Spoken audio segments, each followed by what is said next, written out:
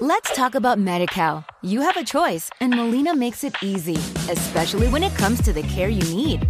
So let's talk about you, about making your life easier, about extra help to manage your health. Let's talk about your needs now and for the future. Nobody knows Medi-Cal better than Molina. It starts with a phone call. Call 866-420-5330 or visit meetmolinaca.com. Let's talk today. Blog Talk Radio.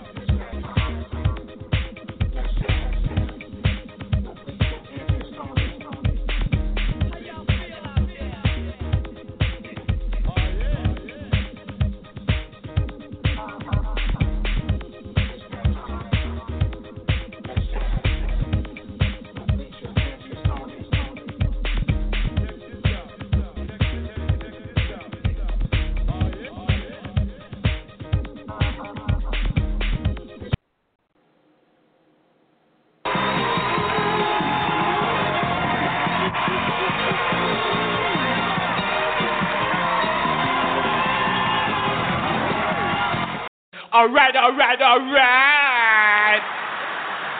Yeah! Hey. Welcome to Let's Chat. We are back, y'all. One of our last two shows until our winter break.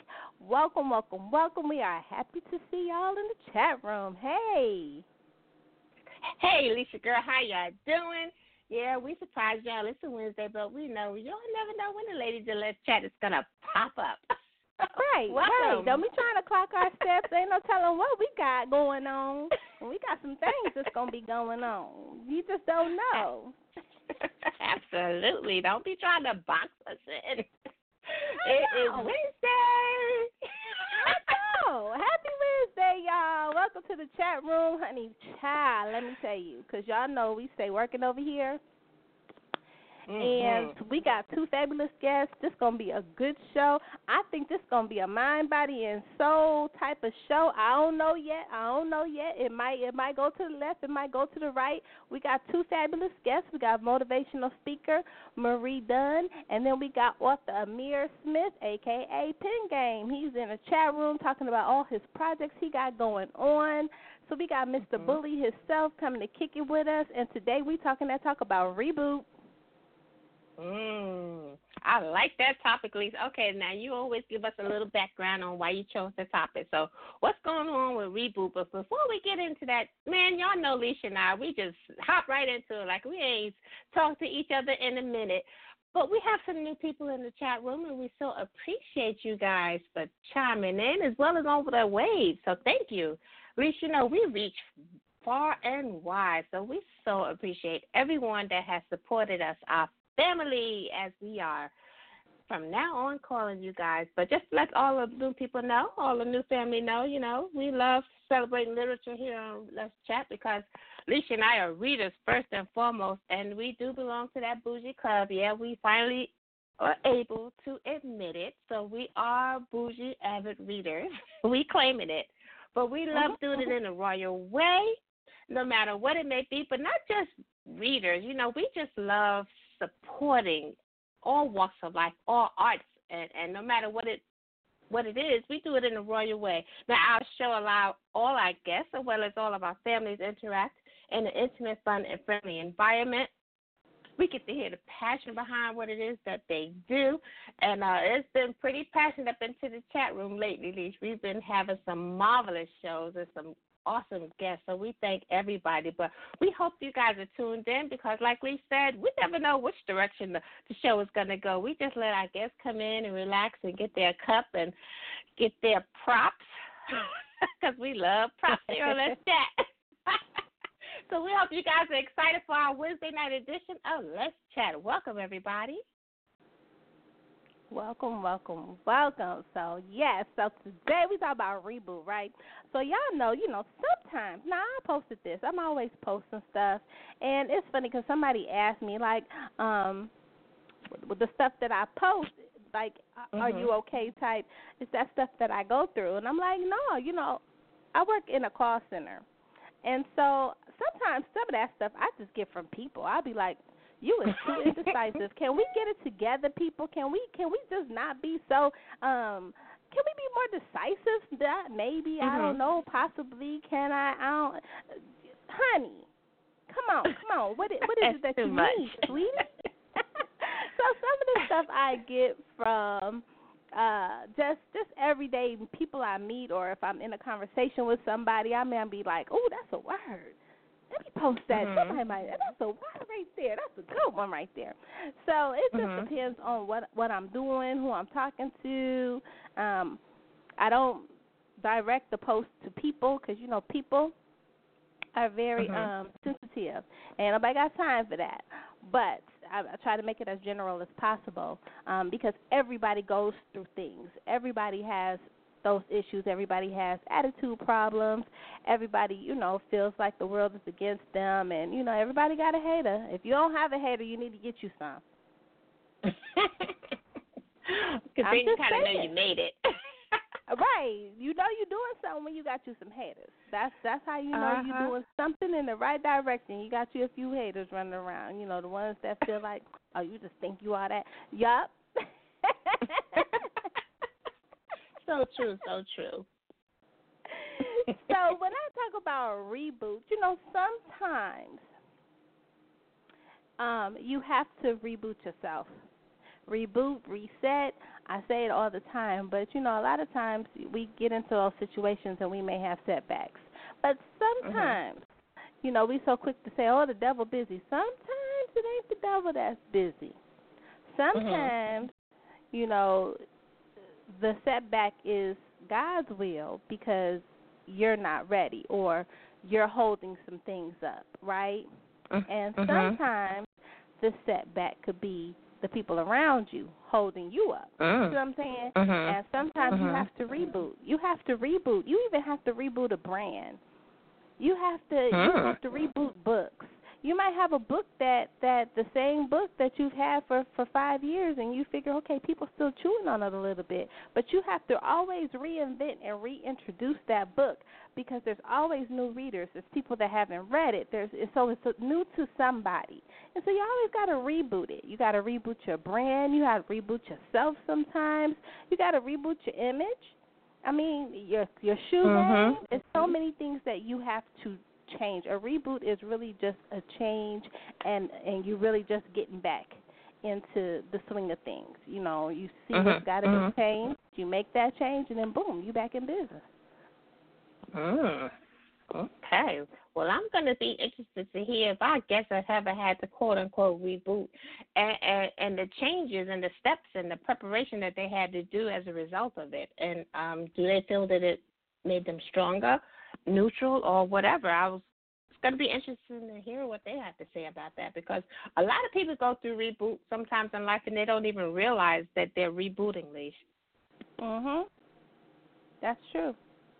They haven't, they're not really, that means they're not paying attention to what's going on. They just say, okay, it's the devil busy, or no, you're rebooting. There's some changes that needs to be made, either internally or externally, but something got to change. You know what I'm saying? And it's at the point where it needs to happen now. I was watching, I like to watch Tabitha Brown, and she does because I'm trying to change the way I eat. Mm-hmm. I'm not going to say diet because I want it to be like a lifestyle. It's some stuff that we eat are just really, really not healthy for us. And she does her lives. And if you don't know who Tabitha Brown is, she played Kizzy in Roots. She was the actress that played Kizzy in Roots. And I think it was Kizzy. But she posted the other day, and she was talking about her grandfather was telling her things that jewels he placed on her when she was younger. And she said that he told her, don't go around taking wooden nickels from nobody. And so she explained, she was like, because I was young, I wanted to know, basically, what's that? So she explained, what a wooden nickel is. It's something that doesn't have value. It's something that's not real. And so she asked him to explain again. She said, I didn't understand. What's that mean? And he said, sometimes people in your life try to give you a wooden nickel, or sometimes they are the wooden nickel, meaning that it's not adding value to you and your life. And that's pretty deep. It was. She was like, and it makes sense that, don't go taking no wooden nickels from nobody. We don't need that. You got stuff to do. You don't need no fake change. That's like somebody giving you a Canadian quarter. You can't spend it here. What you going to do with a Canadian quarter? What you going to do with Canadian money anyway? You can't spend it here. No, it has no value. Anybody in Canada, but here it doesn't have any value. So it's just like somebody giving you a Canadian quarter to spend. You can't spend it. They're just giving you excess stuff that you don't need. And I think that we clutter our lives with people that we don't necessarily need, and we clutter our lives with people that don't necessarily add value. I know that's true. They just there. Taking up I can't even call them dead weight. Space. Right, because even dead weight adds value. It just makes everything heavy. But they just there. They're just there. They're not moving to the left. They're not moving to the right. They're just there. And it's not that they may not be adding weight. But what are they? If you're not adding value, then you're not serving a purpose for that. They're not serving a purpose to be in your world. I know it's you can say someone's presence.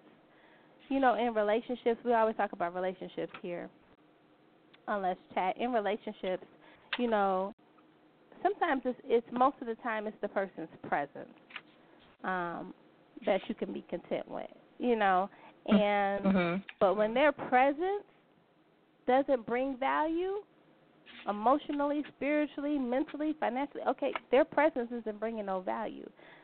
So their presence in your world, in your space, is not bringing you any value. Then those are things that you have to let go of, because they're not adding to you. How is that person, that situation, even it could be something you want to buy, how is it adding value to you? How is it going to add to you?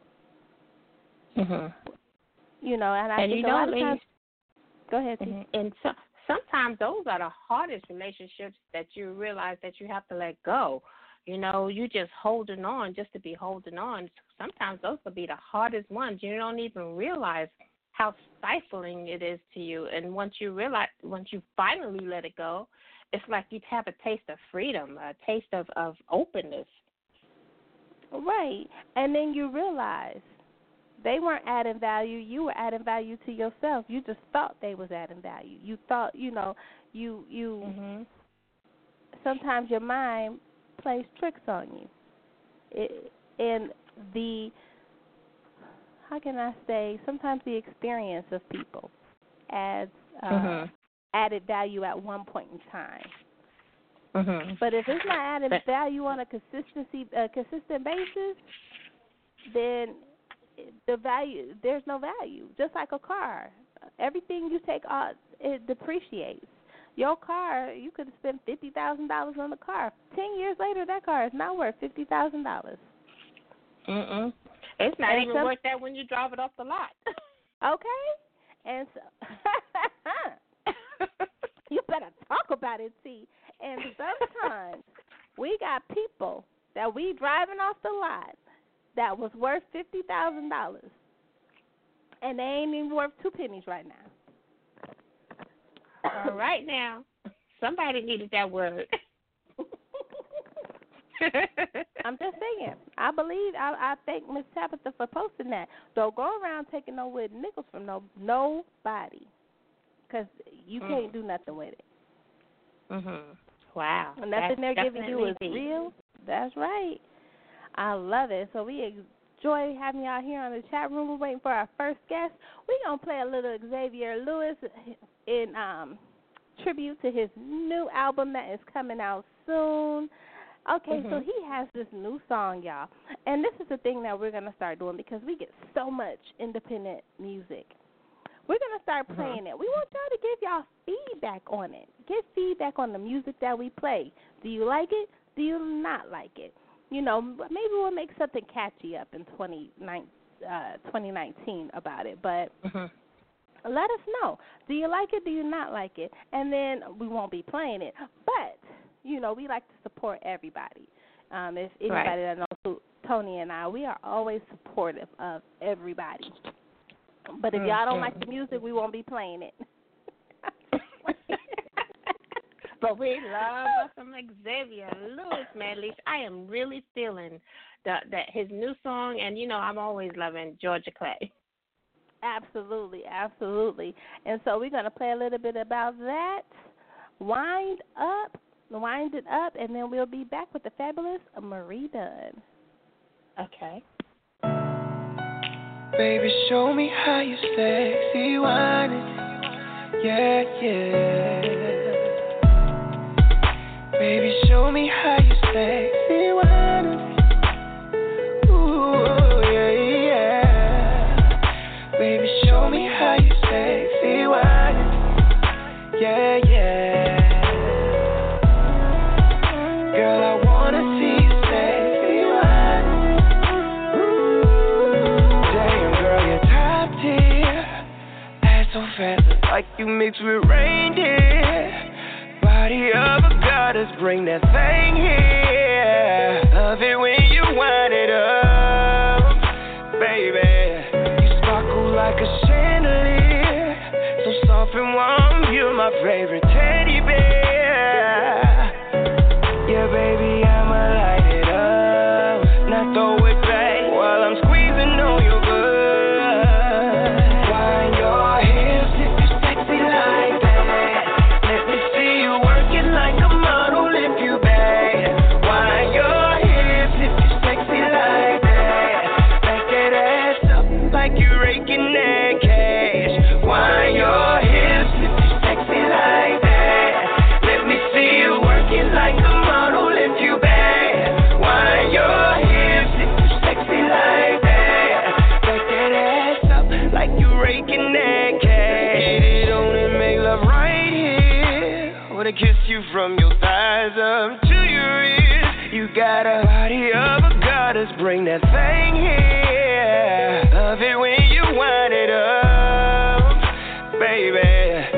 You ain't gotta have no fear, baby girl. I got you, yes, you're king of dear.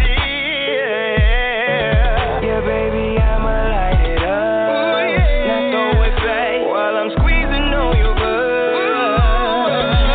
Your hips if you're sexy like that.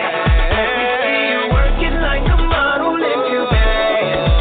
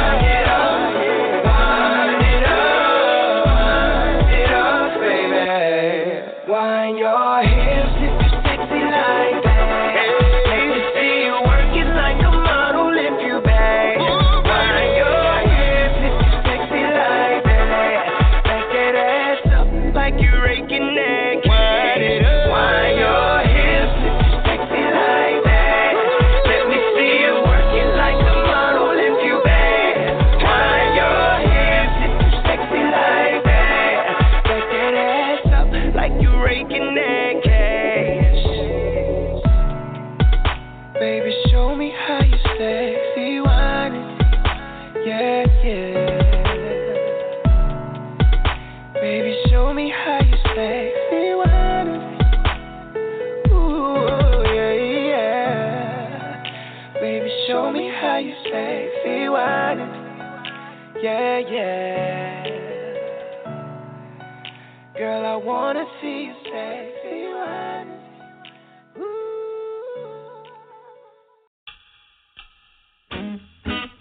Busting my tail on a 9 to 5, just to keep up, try to stay alive. Promise my lady we gon' be alright. She be crying while she praying for a better life.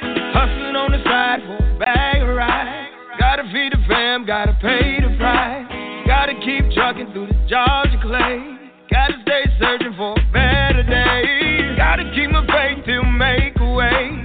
Gotta get extended so the gas can pay. Sweet Georgia, hold me down. Keep my feet planted on solid ground. From the New York cold to the Florida shine. Up to the Maryland, D.C. line. Back down south where the peach is prime. Sweet Georgia's where I reside. Tell me why do I have to cry out?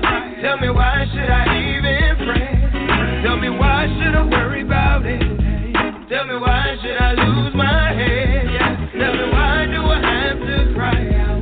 Tell me why should I even pray? Tell me why would I think about trying to die when I could just take it to the Lord in prayer? Sweet Georgia, Georgia, Georgia, Georgia, Georgia, Georgia,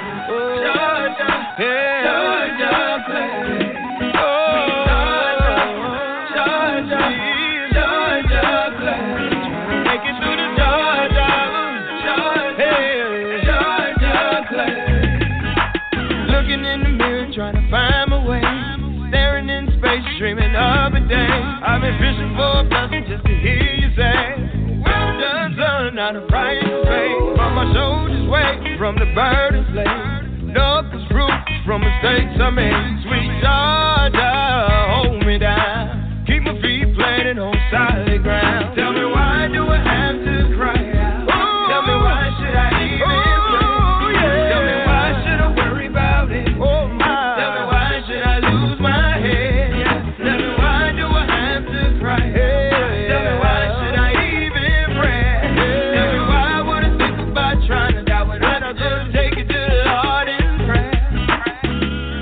Singing the truth, Southern trees, that strange fruit.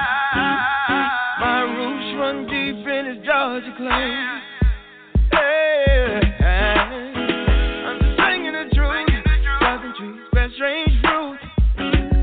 My roots run deep in this Georgia clay. Yeah, yeah. Gotta keep trucking through this Georgia clay.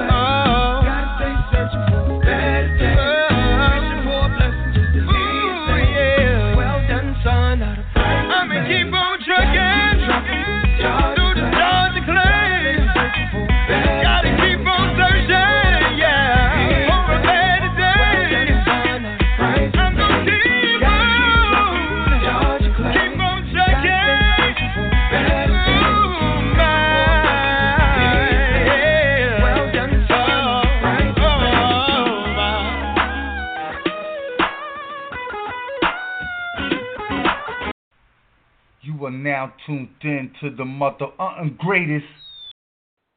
Yes, we are back. We are back. Welcome to Let's Chat. I'm Miss Lissha. Happy Wednesday. You know I got my right hand, and most of the time she is my left. The fabulous Miss Toni. Hey, T. Hey, Lissha, girl. I am excited about tonight.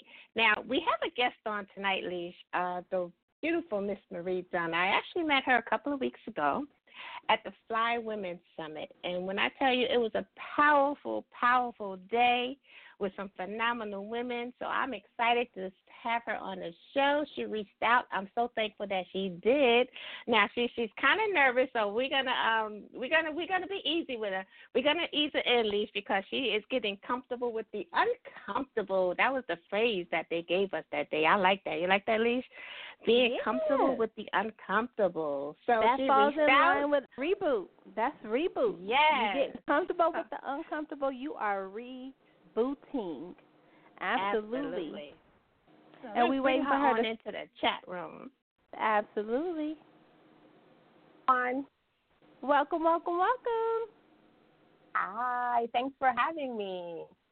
Hey, Marie, now I know you're probably a little confused because Miss Toni is my radio name, but this is Antrina.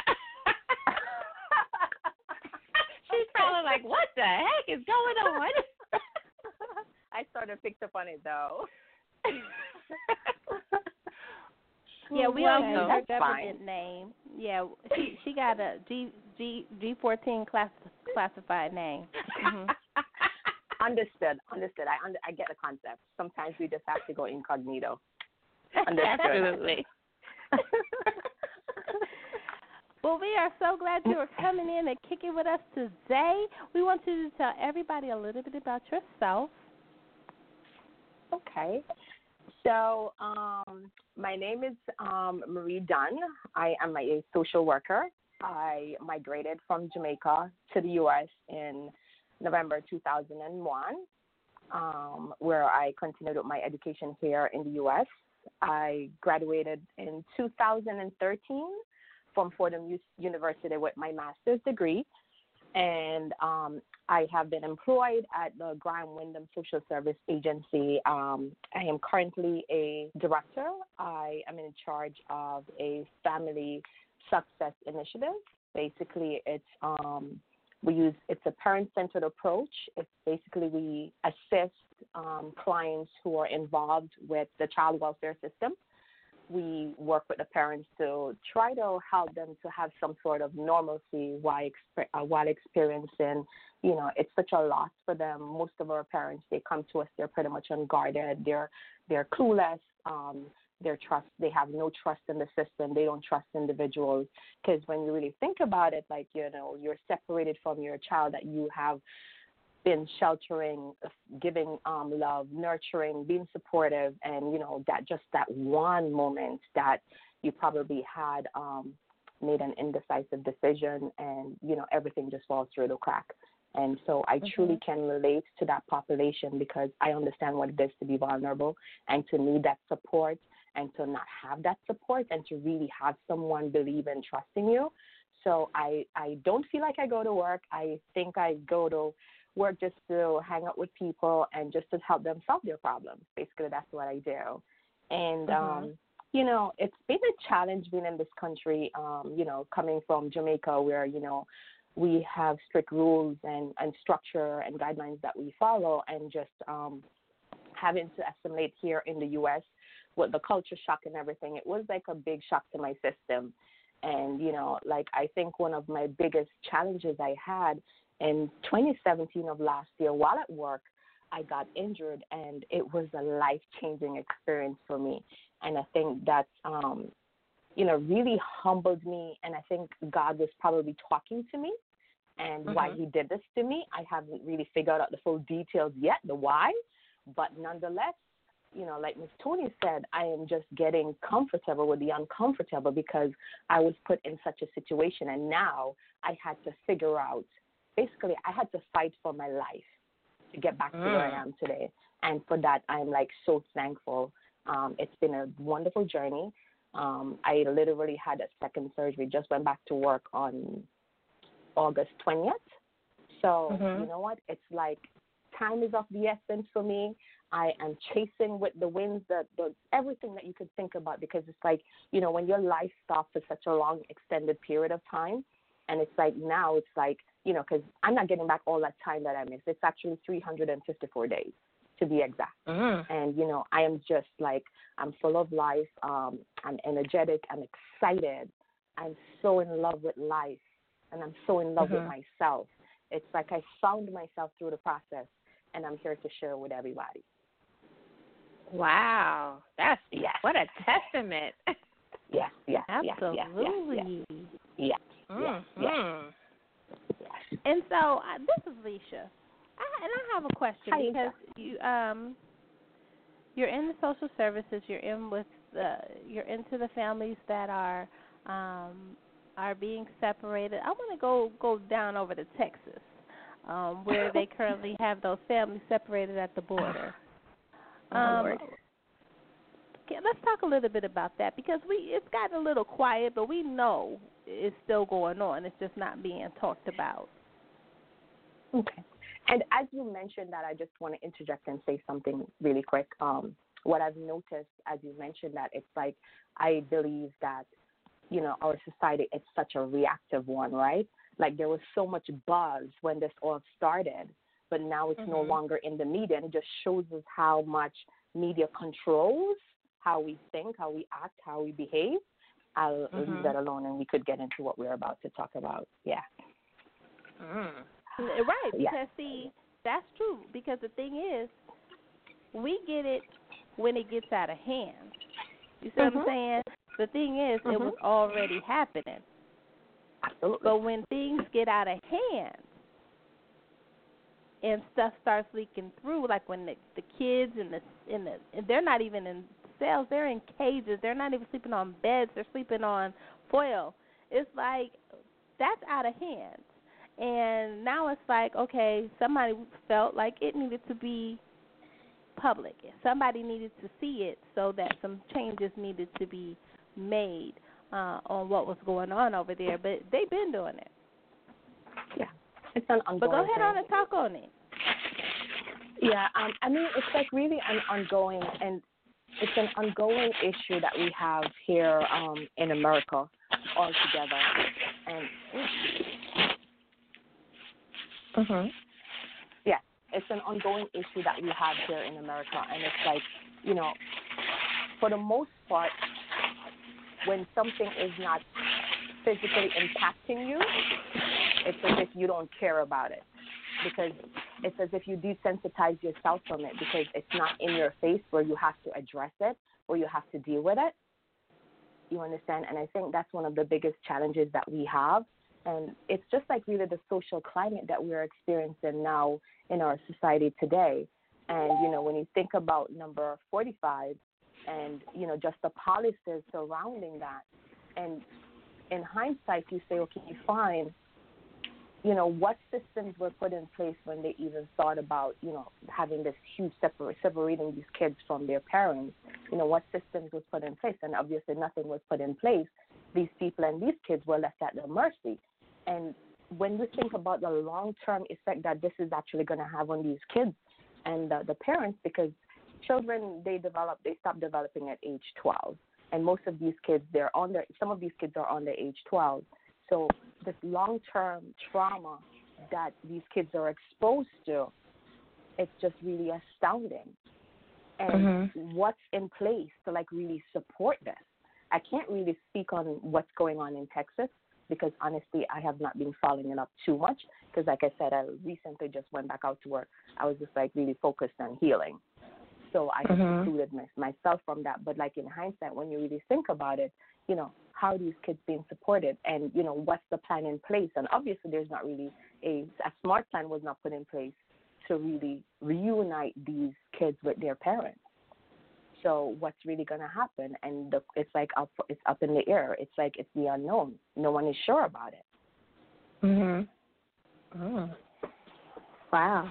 And it's so unfortunate. This is Toni, Marie, and you want to talk about a culture shock. I'm sure that these children, and I mean pretty much babies, to not have their parents with them in a strange country is just overwhelming. It is. And, these kids are possibly, they're scared out of their wits, because no one is explaining anything to them. There is no nurturing. There is no trust. The attachment is lost. The bonding, it's so much that is at stake right now with these children. And like I said, what's really in place? I don't know what the systematic plans they have in place to support these kids, I have no idea. But one thing I can tell you, this is going to have a long-term effect on those kids, period. Mm-hmm. And who knows if and when, who knows if and when these kids will be reunited with their families. And then, you know, it creates a bigger issue here as well. And, you know, and this extends to, you know, when we talk about our systems here, and when we talk about the prison population, and when we talk about human trafficking, it's so much that can, you know, stem from this one issue that we're having. It's bigger than we could even think about when we're thinking about the long-term impact it's going to have on these kids. Mm-hmm. It's definitely going to have a long-term effect. And with that being said, Marie, how has agencies such as where you work, how have they made any changes to their procedures as a result of what they're seeing in Texas? So I can speak for my agency in particular, and this is how the Family Success Initiative was birthed at Graham Windham, and this was birthed back in 2014 because Graham Windham has created a culture in the sense where we listen to our children, our parents, as well as our foster parents. By that I mean we have round tables that's specifically geared for targets the foster parents. We have it for the birth parents, and we have it for the youth as well as for staff. And this is where you get the chance to discuss whatever grievances that you may have, or what do you think that we should change to improve the quality of service delivery as well as the needs of the families. And we listen to our birth parents, you know, talk about, you know, practices that could be changed. And this is how we came up with the Family Success Initiative. And basically what the Family Success Initiative do, we have various interventions. We use the behavioral approach as well as its parent-centered focus, because all of our parents are good, right? It's just like I said, it's an unfortunate situation that may happen that led to the maltreatment that, you know, their child is removed from their care. And so what we have basically decided to do is, instead of telling our parents what they should do, we ask them, you know, what is it that you need? What went wrong? And this goes back to one of the models that we've utilized. It's called solutions-based casework. It's the strength-based. So it's a matter of like really sitting with that parent, and it's very skill sets to it. So we basically track, and by tracking, I mean we'll sit with that parent and we ask them to just take us through the stages of what happened that led to that maltreatment. Because you just never know, you know, it's difficult being a single parent. You know, we tend to have a lot of single parents. You know, they're the head of the household. It could be a isolated situation where, you know what, you know, poverty has a lot to do with a lot of the issues that our parents are confronted with. And imagine a parent who does not have money to purchase simple food for their kids to go to school. And, you know, the kid, they probably have like a toddler, and they probably have like a school age, because you have to think about the developmental stages as well. And this child is just like, you know, the child is crying nonstop, and everything mom is doing, you know, mom can't seem to soothe this child, coupled with the fact that mom may have some mental health needs that's been unaddressed, right? So, you know, just right off the bat, mom could probably just, in the heat when that child is coming at her, just probably hit the child. And boom, just like that, ACES is involved, that child is removed from her care. So we really wanted to take a step back and really hear from the parents and figure out what's the root cause of the problem. Instead of like, you know, just coming here and I'm walking in and say, okay, fine, you know what, ACES sent me this intake and this is what was said about you. And I'm just going to take that for face value, and I'm just going to look at what's on paper. I really don't care about what you have to say. So we started really partnering with that parent, and that has been making a huge difference, because now it's about accountability, right, and taking acknowledgement for the role that you play. Because if you're sitting here working with a parent and they're not acknowledging what they did to contribute to that maltreatment, right? That parent, you could send them to all the services in the world and they complete the services. But guess what happened? Did the behavior change? And if that behavior did not change, guess what happened? That child, even if that child is released to that parent, that child is coming right back into foster care. And that's what Brian Wyndham is actually doing differently. We're listening to our parents. We're developing relationships intentionally, and we're asking them, how can we assist them? Instead of telling them this, giving them a laundry list of what they need to do, we don't do that anymore. We ask them, and we look at the behaviors, and then we develop plans around that. And the parents are held accountable, and that's what's actually making a difference. Wow. You're taking a proactive approach as opposed to just sitting back dictating how one feels it should be handled. And it makes a huge difference. A huge difference because now the parents feel as if they're being heard, right? Because it's so easy for parents to feel so isolated. Remember, they're already embarrassed about and the guilt that they have to deal with, right? And then now you're coming in and you're just like taking that dictator role and telling them, okay, fine, basically holding the whip over them and telling them that, you're a bad mom. You did something wrong and you're going to pay for it. No, they don't really need to hear that. They're already messed up as it is. One decision, one poor decision led to that child being removed. That's a trauma not only for the child as well as it's also a trauma for the parent. So how do we help them to get over that? Wow. Yeah. That's powerful. Now, how much do you draw from your own experiences when you came into how much do you draw from that just to help families along? I think, a lot, apart from the education that I received, but I really capitalized a lot on my spirituality, as well as just growing up in the community and seeing my mom just giving back to everybody and just really caring. I've always had an eye ever since I was a kid growing up. I either wanted to be an attorney or I wanted to be a social worker like my mom. That's what I've always said. So coming into this country and, just recognizing all the disconnect and the disadvantaged and the vulnerable population that we have around us, when I got into social work, I was really intentional about the work that I was doing. I'm not in this just because of a paycheck, because trust me, they can't pay me enough to do the job I'm doing, because it's not that great paycheck we get. I have a passion for the work that I'm doing. And I think it may sound a bit crazy, but I think God directed my path. Because a lot of times we say, okay, fine, this is what we need to do. And we develop our own plans and we're going along our own road that we paved. And then God interjects.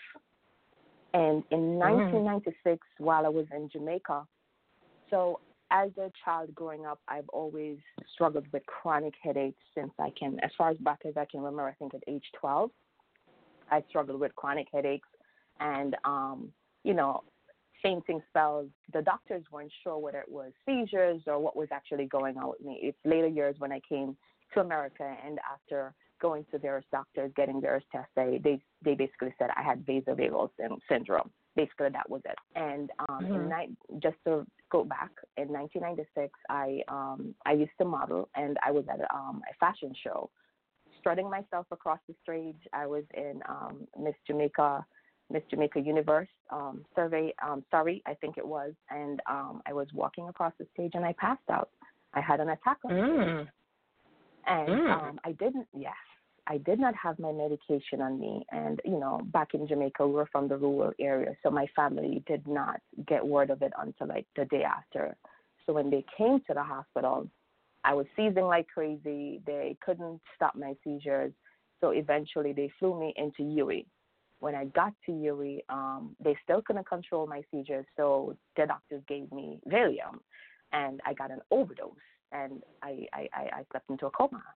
I was comatose for 2 weeks on life support machine, brain dead. It was like basically the night before, as my family related to me, they basically told them to go home. There was nothing that they could do. They gave me 15% chance of living. They should just go home and time my funeral. And just to show you how God is always there, and I know I'm here for a purpose. And my sister came in. She said she came in the morning when she went to my room, because I was in ICU by then. When she went to my room, I wasn't there. So she asked the nurse, where's my sister? We left her here, and they told her that they took my body to the morgue. And my sister said, yes, my sister reported that she ran out of the room and she started screaming and hollering, and she caught up with them. And she said she pleaded with them, and she was there talking to me.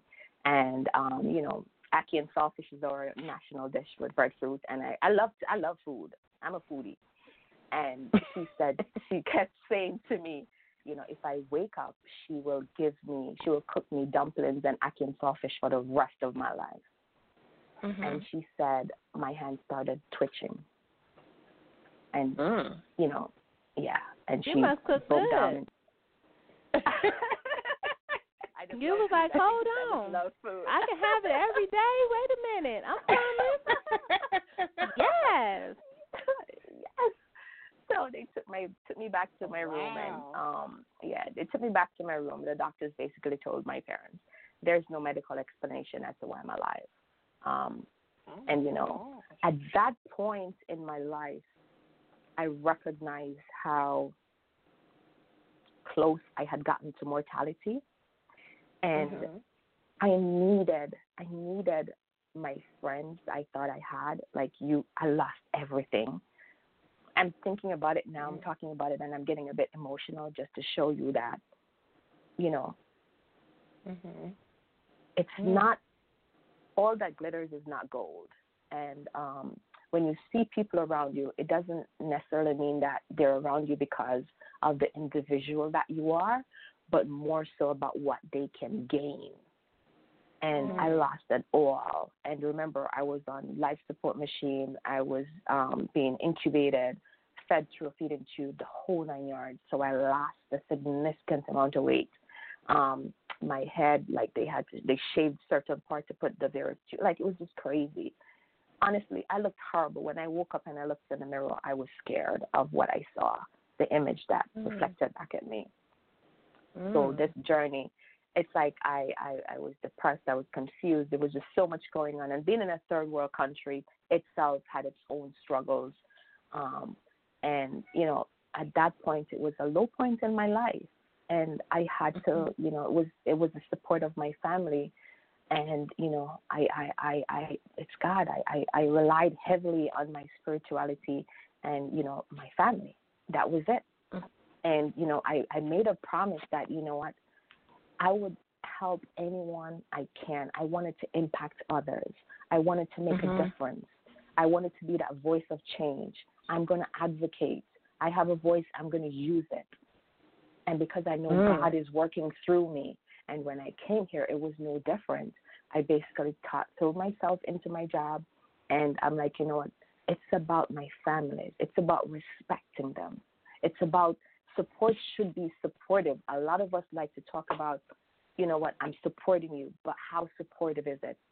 How tangible is it? How are you really helping and empowering that next individual? And that's what set me aside as a social worker. And I'm just really passionate about the work I do. Wow. Yes. That was very deep. Now, Marie, if we have someone listening tonight that may be in a similar situation, what advice would you give them to any of our family that are listening? In terms of just going through a personal challenge, a struggle, whatever it is? In terms of pretty much what we've spoken about, if you find yourself in a situation where the way you help people as far as your job, or even I think they have gained strength just from your personal testimony, but if they are in a situation where they are separated from loved ones, what advice would you give them to seek help? So, one, I think the biggest advice is gaining knowledge for self. A lot of our families are recognized. It's because it's that lack of education or just knowledge in itself, really understanding your right as an individual. It is so important. And, just being able to just talk about what is it that you want. I know it's that critical moment when you're confronted with, okay, fine, my child is removed from me and I'm angry. Instead of being angry, you know what? Figure out a way to really channel that anger that you have in you. But when you have to show up at that social service agency, listen, you got to put on your A game. And by A game, I mean you have to walk into that agency, because the moment you step in that agency, you're basically under a radar. Your behavior, the way you show up, the way you sit, the way you stand, the way you talk, the way you, it's just everything.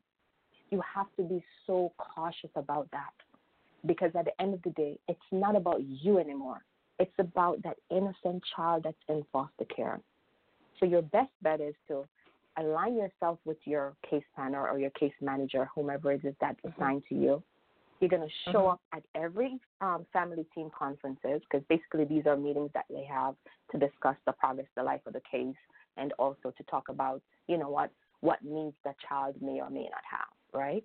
So show up at every FTC. You must go to court. Not showing up at court, it's not an excuse. Being late for court is not an excuse. If court is at 10 o'clock, be there from 8 o'clock, because you never know. The judge may decide to call the case a little bit earlier, so you need to show up. Document. I advise my clients to get a black and white notebook. I give it to them if I need to, and you document justice, because basically what's happening here, the planner that's assigned at the case planning agency, they're the one that's going to drive your case, so to speak.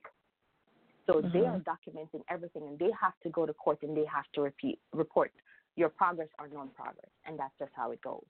And also, there is the ASFA laws and guidelines. That's the Adoption Children Safe Family Act that was enacted back in 1997. You have 15 out of 22 months to really demonstrate that you have changed the behaviors that led to your child being placed in foster care. The clock is ticking. Like I started and I said, time is of the essence. You don't have time. So the quicker you get into services that's recommended and you start changing those behaviors, the faster you could get your child home. I know you're angry, but try not to allow your anger to drive what you need to do for your child. We have one thing in common, the parent and the foster care agency, we have something in common. We have your child. That's the common denominator. So your best bet is to do what you have to do in a timely manner so that child can return to your care. And you have agency supervised visits, show up at your visit. You understand? Treat that visit as if, you know what, engage with that child. Make it the most. Treat that child as if you were home and you're just having quality time. Don't come to the agency sitting on your cell phone, having everyone ring you off your phone, and you showing up, you're sitting in a corner, or, you know, in today's day and age where kids are being taught how to do everything off of a tablet or your phone. The phone is teaching the child how to grow. No, take that away. Bring books. Bring board games. If you don't have money, you ask for help. You could develop stuff. Be creative. This is your child. Wow. I can't want it for you as a worker. You have to want it too. And those are just the basic nuggets I think I would give out to if anyone is listening.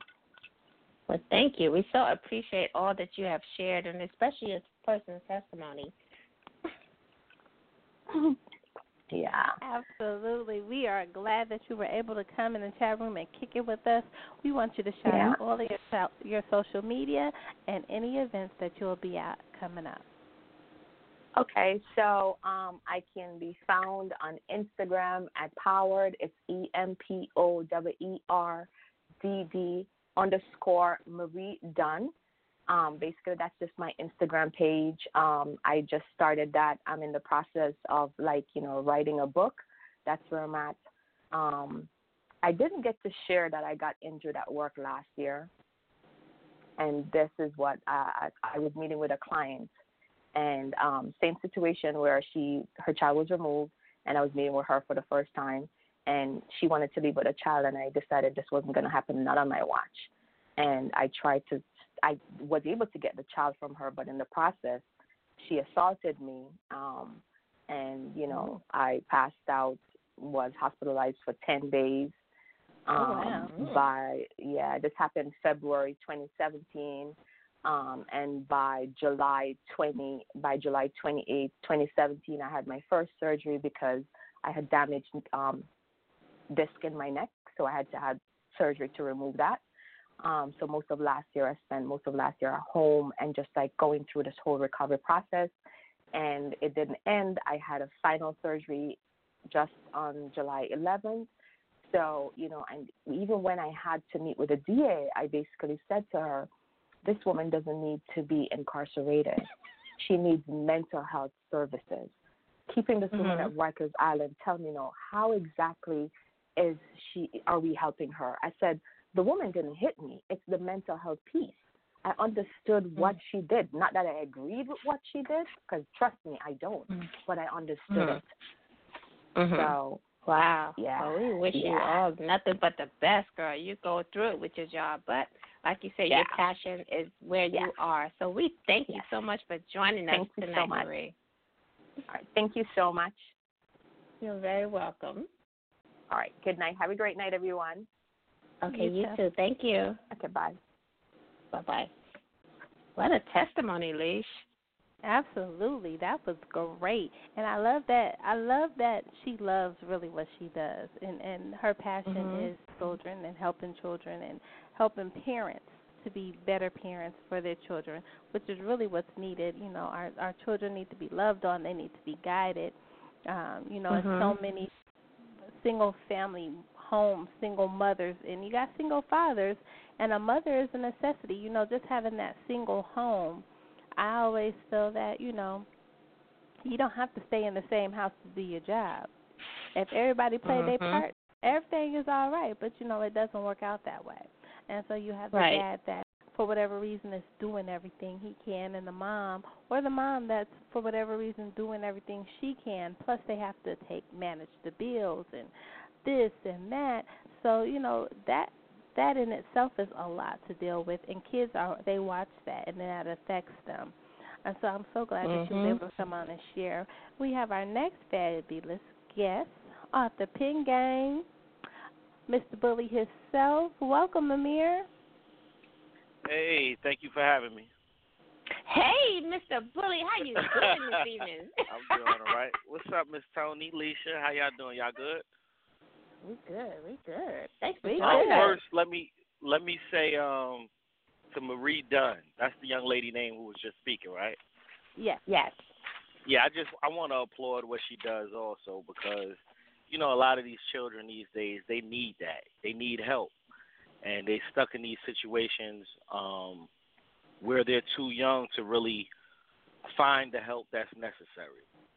So for her to be there for these children and aiding the parents who also need the help, you know, that's major, because so many people are selfish and really don't care, you know. So she sounds like she genuinely care, and you know, it's sad that she got assaulted, you know, and out of work and everything. But you know, I want to let her know a better day will come. Trust in God. Keep moving forward. Oh, thank you for that. Yeah. She had quite an amazing testimony. She definitely did. She did. Well, we want to ladies, know what you've been cooking in your creative kitchen since the last time we have spoken to you. I know you got stuff here and over there. What you over there cooking up in your gumbo pot? Yeah. Shoot, where do I start? You know, 2017 was a rough year.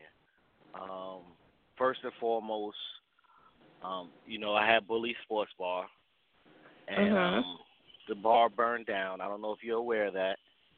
Caught fire, burned down, you know, caused a lot of situations.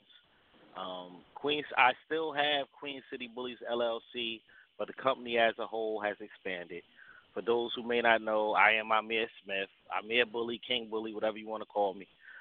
Just don't call me late to get that money. But but you know, everybody should know something about Queen City Bullies. You know, we had the company that was distributing books for a while, and you know, we had a bar, radio station, magazine. We was doing pretty well, and you know, unfortunately, the partners couldn't do the things necessary to continue in the right direction. So the company is basically still on hold, although I own the LLC, and I created something else. Called Carolina United Media, which is something similar to what Queen City Bullies was, but we just adding another element because we're going to have a television video show, something similar to 106 and Park and TRL and Video Music Box, the stuff that we grew up on watching. And we're going to just debut and premiere videos from North Carolina and South Carolina. So that's one entity that we have. Anyone interested in knowing anything about Carolina United Media, you can go to carolinaunitedmedia.com, check out our website. We also have a radio station coming along with that, which later on in the show I'll be pitching at y'all to move y'all show to our station when we get that up and running. But yeah, you know, I'm always trying to bring stuff together, you know. And we also have a magazine. But once again, we really geared towards getting the artists here in North and South Carolina together and giving them a platform because the radio stations down here are full of shit. You know, they'll play stuff from every other state but won't play the artists here in North and South Carolina. So it's like, okay, we're going to have to go over your head and give, you know, people like Andre Harrell, he was down here looking for people for the 4. And you would think that, you know, the radio stations would make suggestions about who, where, how, or what, but they was more just riding his dick. Excuse me. Can I say that on air? Oh, yeah. This is internet radio. They was more just riding his dick instead of saying, well, we have Ty Stacks, we have Taliban, we have Riddy Rucci in South Carolina, we have this one and that one. And, you know, it just felt incomplete. You know, it felt like the Carolinas had no support, you know, and he had to actually go out to clubs and stuff like that. And I got a chance to shake this man's hand and let him know, like, listen, we're going to create a platform for industry executives such as yourself who are looking for talent where you could just go to a one-stop shop, boom, here they go.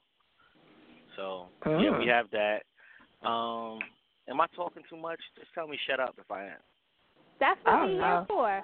We're here for you to talk and tell us what you've been cooking. So we can't tell you to shut up. We need you to be able to let it all out. Let us know what you got going on. 2019 in Rock Hill, South Carolina. Shout out to Rock Hill, South Carolina. 2019, myself and Mr. Neil Hart from 646 Entertainment.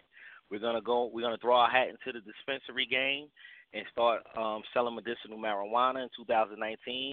South Carolina will be legalizing medicinal marijuana, not recreational, medicinal. So we're going to throw our hat in that game, and we're going to, you know, drop a dispensary out that way and try and be a legal drug dealer or whatever you may want to call it. But it's a lot that goes into that. We doing some research on that, and, you know, just like with alcohol, you have to be a certain amount of feet from schools, and, you know, you can't purchase your marijuana from anywhere. You have to grow it.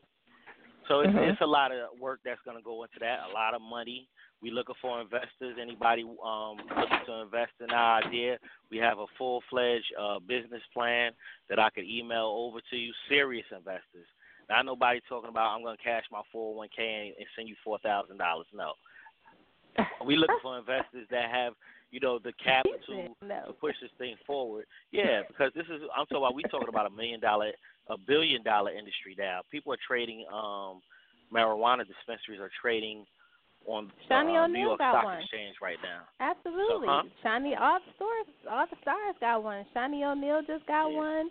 Wiz Khalifa has one. You know, everybody is getting them. But my question, I have a question.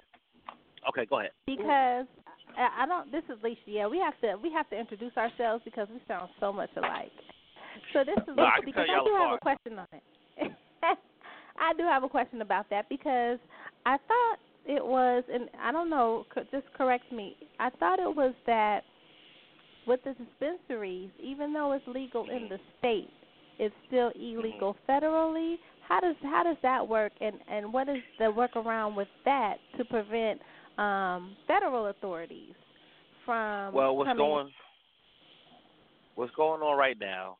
Right now we're waiting on the actual law to be signed into act, which means when they give us the law, we'll know exactly what we can do in adherence to whatever federal guidelines and state guidelines may say.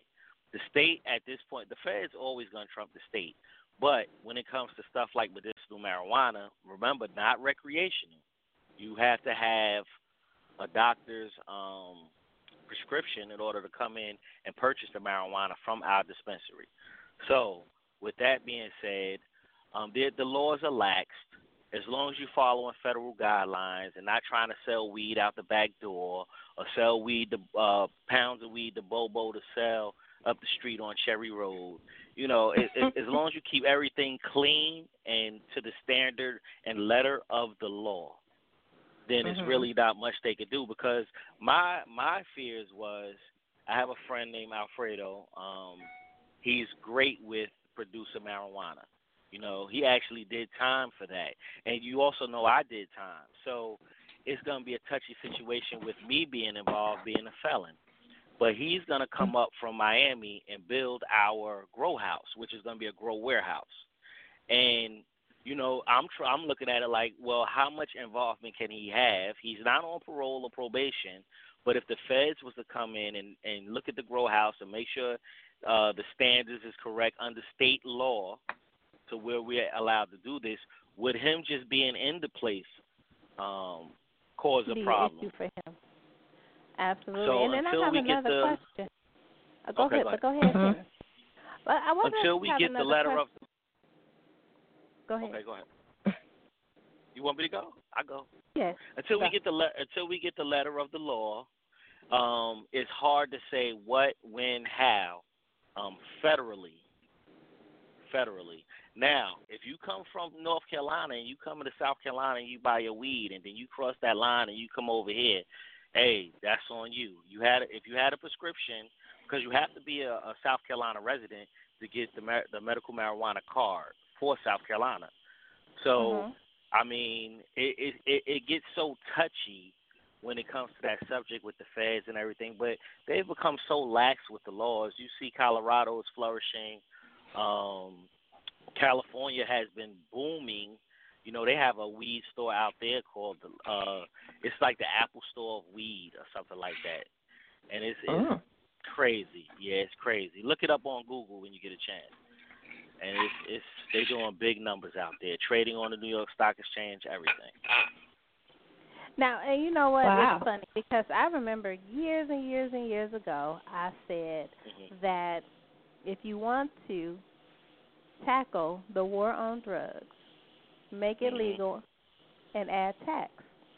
And really that's what they're doing. And eventually they're going to start getting folks on tax evasion. Yeah, you definitely have to be That's careful. how they got Capone. They got Capone on tax evasion. Yeah, you definitely have to be careful. Well, you know, they've been getting kingpins for years for, you know, tax evasion or misappropriating funds. They gave me interstate commerce charge, you know, which is just moving money from one state to the next. I mean, it's so funny when it comes to the federal government because they want their cut. You know, they want their cut because they're bringing it in here. Exactly. You know, we didn't bring it in, and they got to get paid for it. That's right. Exactly. We bringing it in. We using our resources to bring it in, and I'm just saying, we not saying this because we don't know. We have Rick Ross on our show multiple times, so we know y'all bringing it in, and y'all saying, look, we bringing it in, and y'all selling it for free, and we ain't getting no money from it. Well, we gonna need our coin. That's what the whole Iran-Contra and Oliver North and all that stuff was about when they were saying that the U.S. was trading arms for drugs. They was giving the Contras the arms to fight their civil war against the country and trading off cocaine. So, I mean, it's always been the same, but right now it's a little more under the table. Drug distribution isn't what it used to be. We all know that. As far as 80s, 90s to now, you know, it ain't too many kingpins left out there, and it ain't too many honorable people. So it's kind of hard to dibble and dabble in that. And if somebody knew something about some, you know, politicians or something like that, indulging in that type of action, trust me, it's going to come out. There's people not holding water.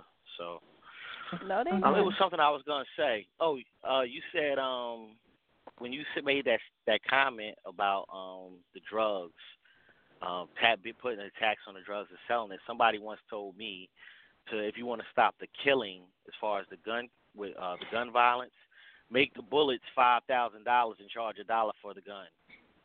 Oh. You know?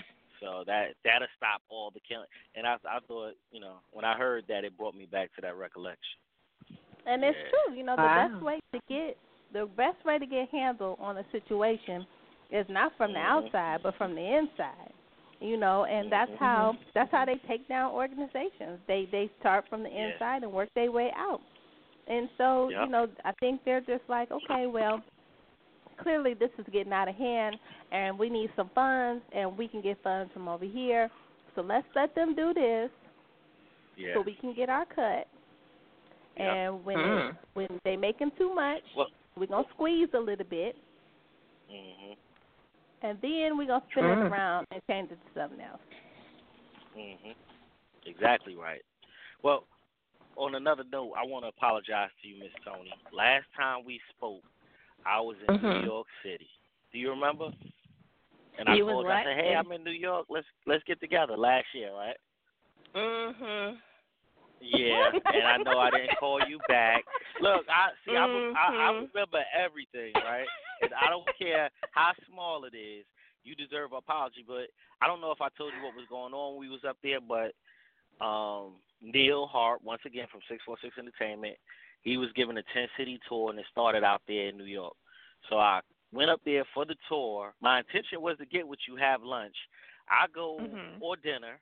I go all the way up to Harlem to try to find me some clothes to wear for that night, and the traffic was ridiculous. I don't know why I drove up there. But no, you don't drive in the city during the day. No, and I know this. I'm from Jersey.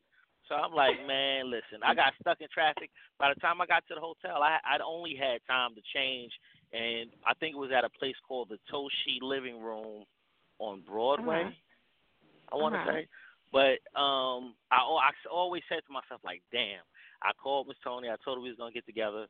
And, I said, I'm going to apologize to her next time I talk to you. So publicly I'm saying to you, I'm sorry. How about that? Okay, we got it on record. We got it on tape. But it's funny you said that because that brings me in the mind of people driving and roadside assistance. And I'm like, ooh, that's a good business to have. But, in New York, they tow truck drivers, they so hustled out, they don't have flatbeds available until after 6. I mean, like, literally, the time of traffic. So that's what I do. I work in roadside service on the side. The lady calls in and she says, I need to get to the dealership in Manhattan, which is like 8 blocks away from where she was, by 6:45, and I'm thinking to myself, you ain't gonna make it. You're not gonna make it, even though it's 5:45. You're not gonna make it. And by the time I called the service providers, they was like, well, it's gonna take 3 of us to pull her out. We got $60 a piece. I'm like, girl, you're not gonna make it, child. You're not gonna make it. Yeah, it's cut it close, and God forbid you got to get on the West Side Highway.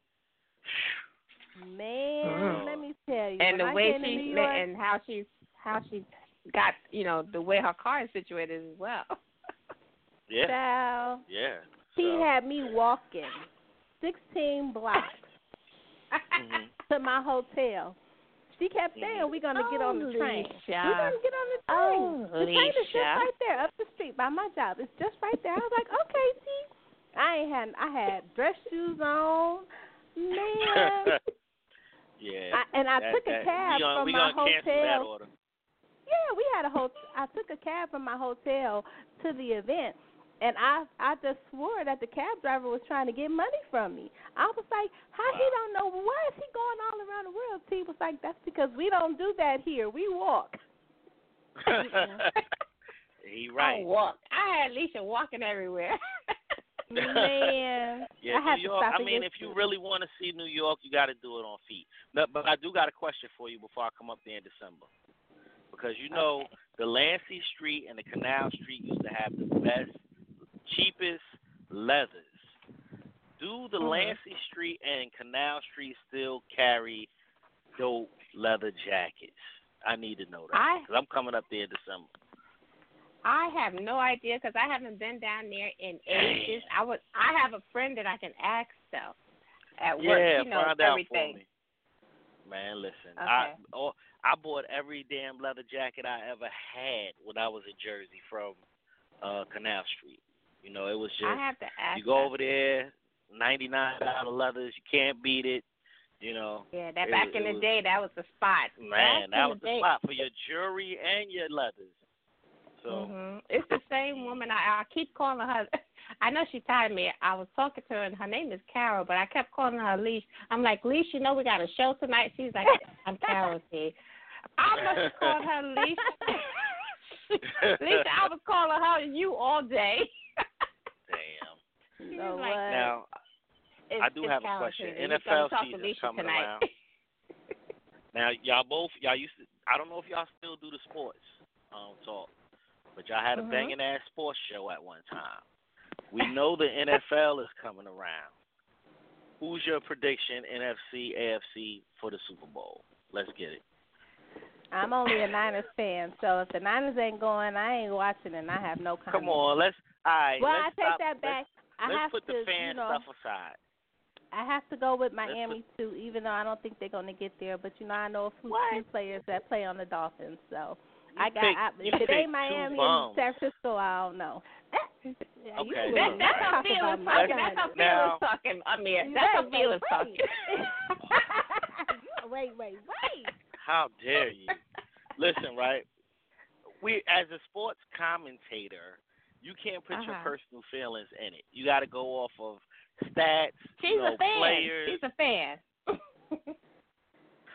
God. See, he is a New York fan. So if you talk about anything against New York, against a New York athlete, against fan. a New York team, she on your neck. I'm a Giants fan. The Giants has picked up a running back out of Penn State. Can't remember his name right now, but he's a tremendous back. Saquon Barkley. Yes. Okay. Saquon Barkley. He's a hell of a back, right? They need to get a line for him. He needs a line. If he doesn't get a line, he's going to be hurt in 3 years. I'm telling you. So, and I'm a Giants fan. You know what I mean? I haven't been paying attention to preseason because I've been working a lot. When the season come back around, trust and believe, I'm gonna be on top of my game. I'm gonna be on top of my game. But you got about 2 weeks. yeah, I'm gonna be ready. You got about 2 sit down. weeks. Look, I get all my analysis from Google and YouTube. I will watch old films on YouTube all day long, sports. So, I mean, that's how I really keep up with things because I'm always on the move. So. That's how we do it. Okay, so I know they're gonna want us to talk about sex or something because they don't want us to talk about me per se about what I got going on or that nigga bragging. So, but I do got a question though. Let's switch it up a little bit because you have a unique situation, and we were talking about it maybe like a couple of months ago on Facebook. Somebody had posted a question. And I just want you to just speak on it a little bit because you're Muslim and your wife is Christian. And, a lot of times it's so hard for people to get together with it's like they have a religious boundary. I think that people are more religious than they are spiritual. But just talk a little bit about that. Well, first of all, it starts with communication. You have to be able to communicate your differences religiously. Like she when I met her, she was eating pork. Now and again, she probably dabbles in pork, but I'm not a religious fanatic where I'm like, oh, you ate pork today, don't tongue kiss me. Nah, we're not gonna do that. We have a proper understanding of my boundaries and her boundaries. My boundaries are a little more than hers because I have things that I'm obligated to do. Pray 5 times a day. Fast the month of Ramadan. Sometimes I might get up in the middle of the night and make the Tahajjud prayer in the middle of the night. So, I mean, it's certain things that, it could be disturbing to her, but she's used to it now. when we first met.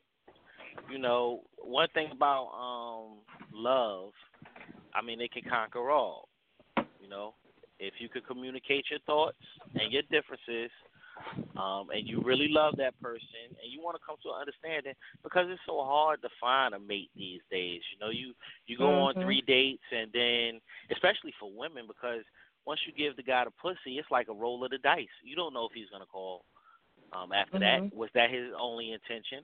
I'm sure you and Miss Toni, you and Lissha have stories of, wow, I thought this guy was like that, and now I done gave him the pussy, and shit, his number changed, or anything. Not saying it's that dramatic, but that's how these dudes doing these days.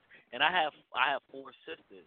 I have a daughter. You know, I know what's going on when it comes. I have homeboys. You know, and these guys, you know, they have their intentions aren't to marry or to get married these days. You know, it's a unique situation when you meet a woman and you say to yourself, you know what, I want to be with this woman the rest of my life.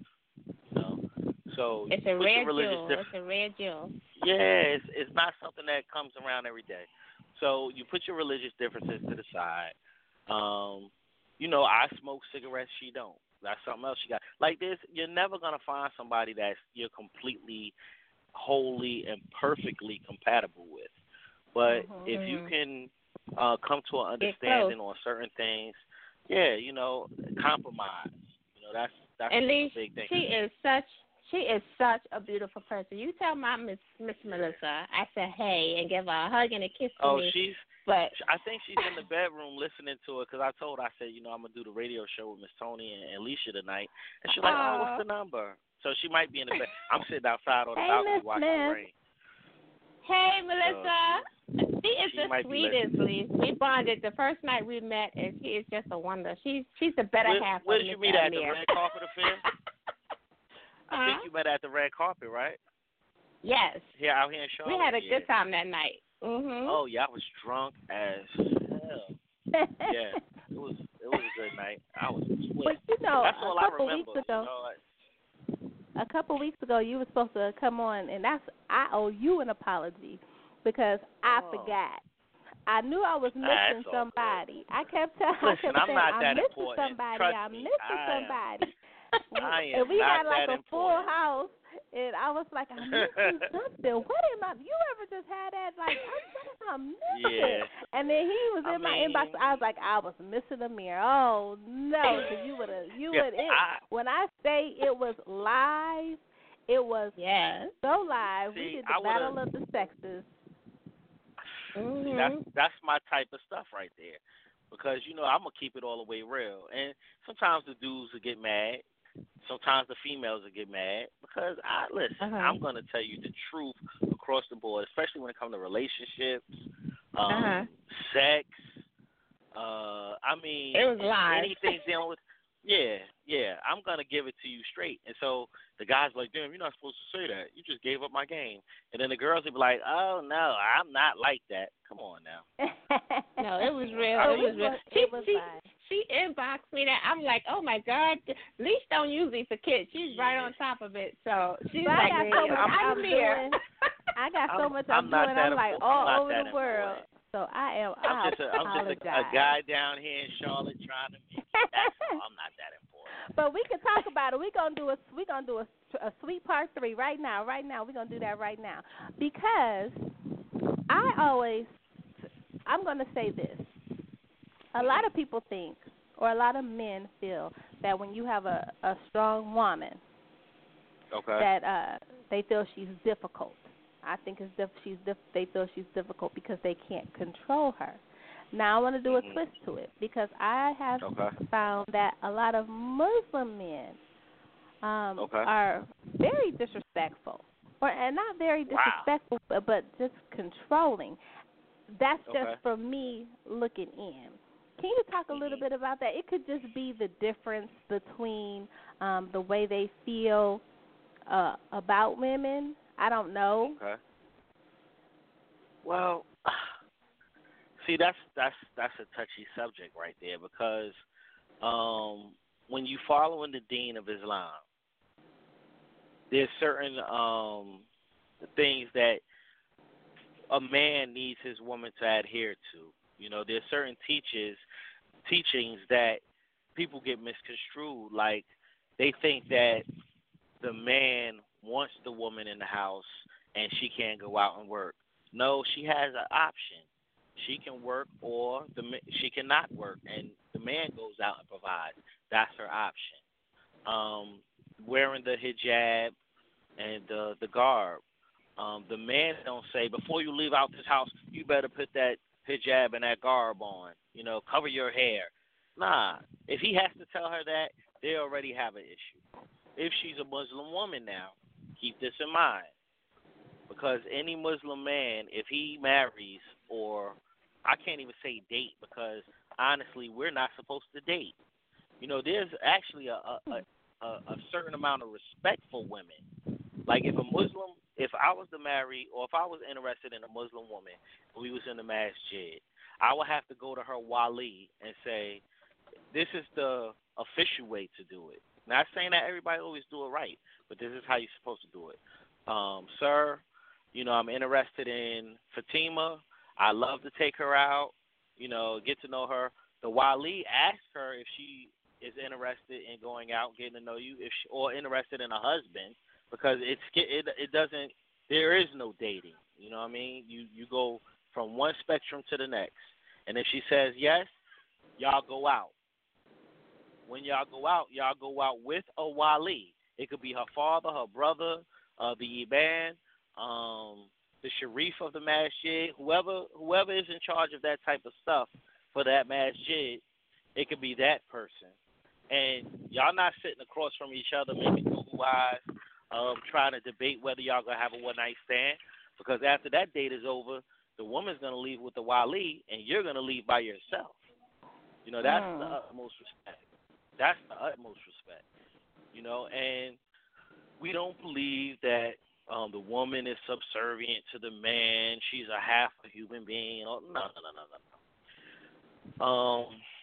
In all actuality, of course, even in the Christian Bible, it says that.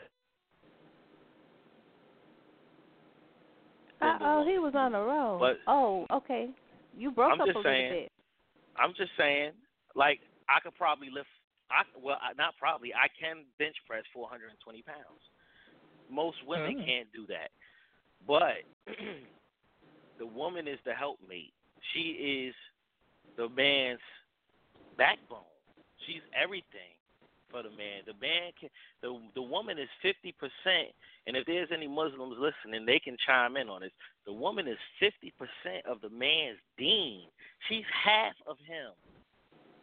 So in order for me to sit here as a Muslim man and say that a woman is subservient, that's saying half of me is subservient, because she completes me. She completes my religion. She completes everything about me. Mhm. So where people come off with this now in other countries, you know, like in any religion, there are people who misconstrue and deviate away from what the book actually says, or use the book and misquote or cause misconcepts that come from the book. You know, and it's sad to say, and I'm not going to call out any countries that I know that does this, because we're supposed to protect our brother's faults. Right. So, me protecting my brother's faults from other countries, I'm not going to put them out there, but we all know who these countries are. You know, that's like the Taliban and ISIS blowing themselves up and stuff like that. That's haram. Even if they say you fighting in the cause of Allah, you don't kill yourself. Some people say you kill yourself and you go to hell. It's no other way out of it. You know what I mean? That you just condemned yourself.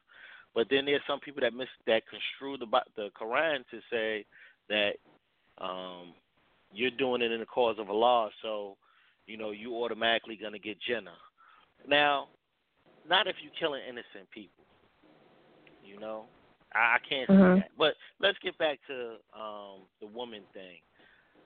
We as Muslims do not, and I want to repeat this again for anybody who's listening and have the wrong idea of what Islam is. Islam is a beautiful religion. We do not disrespect, and I can put my wife on the phone. I come with references.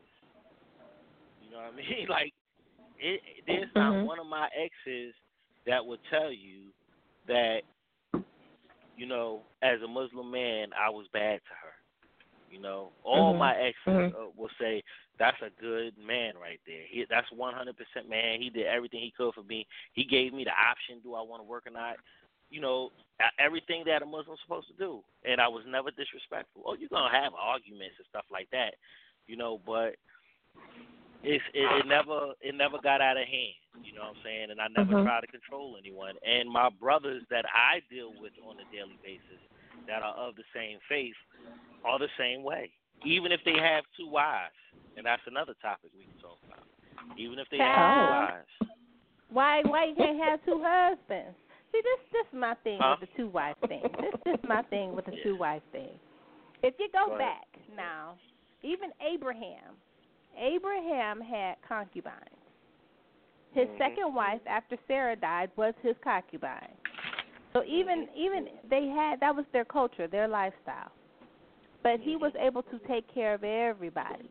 Now, you got folks that want to have a second wife, and you can't even please and take care of the first one. I'm just saying, let's talk about it, because if you can't do or be what you should be to the first one, when you go and get you a second one, that means that you got to do and be to everybody across the board. And if you're lacking in any way, that's a problem. He said, okay. Do you want my opinion? Yeah, she's absolutely right. I mean, there's no debate to that. Speaking in I terms, I can afford another wife. I have enough stamina to fulfill the needs of both, whether it be, you know, just going out dancing or sexual or whatever it may be. You know what I mean? But don't get it twisted. It's not supposed to be a thing of me and both my wives in the same bed having sex. That's haram. The women are not supposed to touch each other in that way. Haram is something that is illegal in Islamic terms. Like, it's forbidden. Haram is forbidden. So I'm speaking for me and speaking for the brothers that I know who have two wives. They can afford it. They're there for both, and these women aren't lacking in anything. You have these men who want to do it because they're looking at it like it's an ego thing, or, you know, they just they want to feel better about themselves. And like you said, they can't afford it. They can't do the things necessary to maintain. They can barely maintain a relationship with this one woman. They want to bring another one in. So it's a different spectrum. Now, from a religious standpoint, the reason is somewhat necessary or allowed for a Muslim man to have two wives is, number one, there's a shortage of Muslim men in this world. Women outnumber men. So the man, if he's proper in his Islam, is allowed to have two wives so he can give the religion to both of them. That's first and foremost. You have to be proper. Now, listen, I'm not gonna sit here and lie and say like I'm the most astute Muslim there is. I'm just knowledgeable of it. But I have 1,000 faults. I'm sitting on this phone cursing. I have sex out of wedlock if I didn't have a wife because I'm horny like that. I mean, it's just, I have my own separate demons when it comes to Islam. I drink. I do stuff that I ain't supposed to do, but I make my five. But if in Islam, the purpose is to give the religion to both in families, make sure they come up in an Islamic household under Islamic lifestyle. Then certain scholars, I want to say there's a hadith. It might be in Al-Bukhari, which is a book of hadith. written by a specific scholar, and it says in there that that God knows that the man's flesh is weak. You know what I mean? And to prevent him from accumulating another sin by stepping out on his wife, he put the reasons why he can have them, and if the man fits the criteria, he allows him to have that second wife. That's coming from certain scholars, you know. Mm-hmm. So I mean, but you like know you something, said, Amir.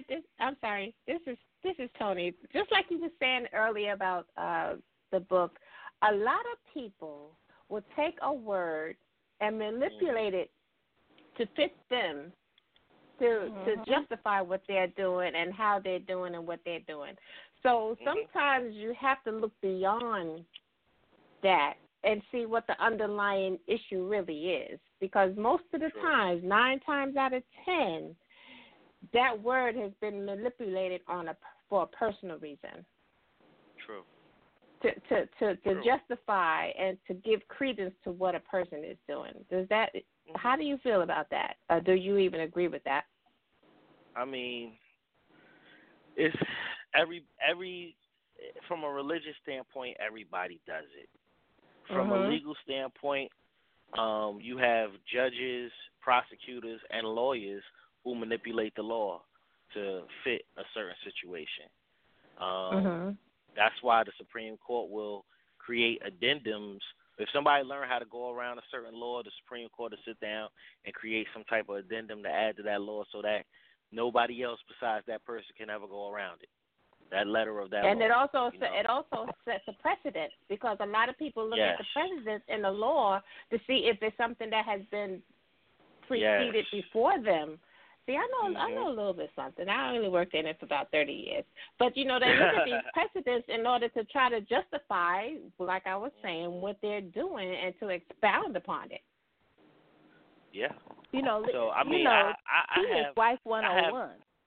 She wife 101. She's been married about 30 years. Lissha, you It's about to get good. Continue. Continue. She's too much. See, I know enough. She got wait for me to push me on my button. Well, listen, I know enough that when a woman say continue, I shut up. Continue don't always mean continue now. So. He said continue mean I'm about to be set up. I ain't even continue don't always mean continue. Right, yeah, I'm going to go ahead and be quiet for a brief second. Good catch, Amir. Good catch. Smart man. I ain't no fool now. But, yeah, I mean, it's just everything, as far as relationship-wise, like I said, it has to be a balance. You have to be able to, after being married for so long, 30 years, 10 years, 20 years, you have to be able to maintain the initial spark that drew you two together and kept you two together. If you stop finding that spark with the person that you're with, then you tend to step outside of the relationship, and you like the 80-20 thing that was in Why Did I Get Married? You looking at the 20% that you don't have and forgetting about the 80. You just got to keep your eye on the ball and not allow, because I mean, don't get me wrong, I see pretty women all the time. Women come on to me sometimes. And sometimes you're like, damn, if I wasn't married, I'd fuck the shit out of her. But I am married. So he ain't you have mean to that, say Miss to Smith. yourself, You can put your knife down. no, I meant it. She know it. No, but she knows that I'm not doing anything. That's the difference. I can say, damn, she looked good, but I wouldn't tell her that because I'm not a fool. But I mean, I'm genuinely not beat right now for nothing else. I'm just trying to create wealth. I want to make sure my family is taken care of.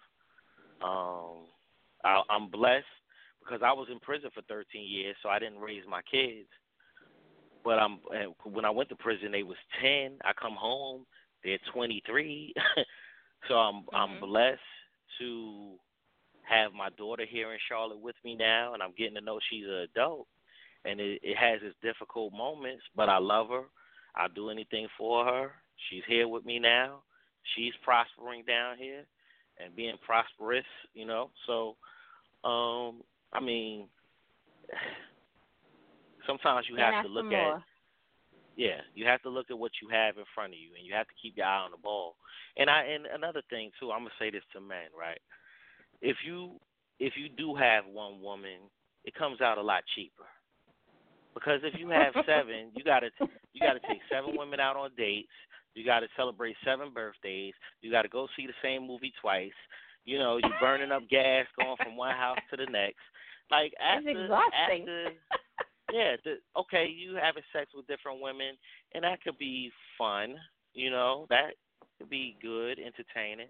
But after the sex, you know, there ain't a man alive that can't tell me that he just having sex with this female and there's no money being spent, you know, because she needs things. She once y'all have sex, if you're going to stick around, you have obligations that fall upon you once you get with her. Not saying she can't take care of herself or she don't have her own shit and this, that, and the third, but goddamn, a bouquet of flowers nowadays going to cost you $70, $60 for a nice bouquet. Now you multiply that by 7. You know what I mean? So just having even the situation of having multiple women, when you look at it, especially if you're working a 9 to 5, when you look at it, you get paid on Friday. You got to do 3 dates that weekend. You still got to pay rent. You're struggling, and I don't say this because I don't know. I say this because I have homeboys who go through this dumbass shit.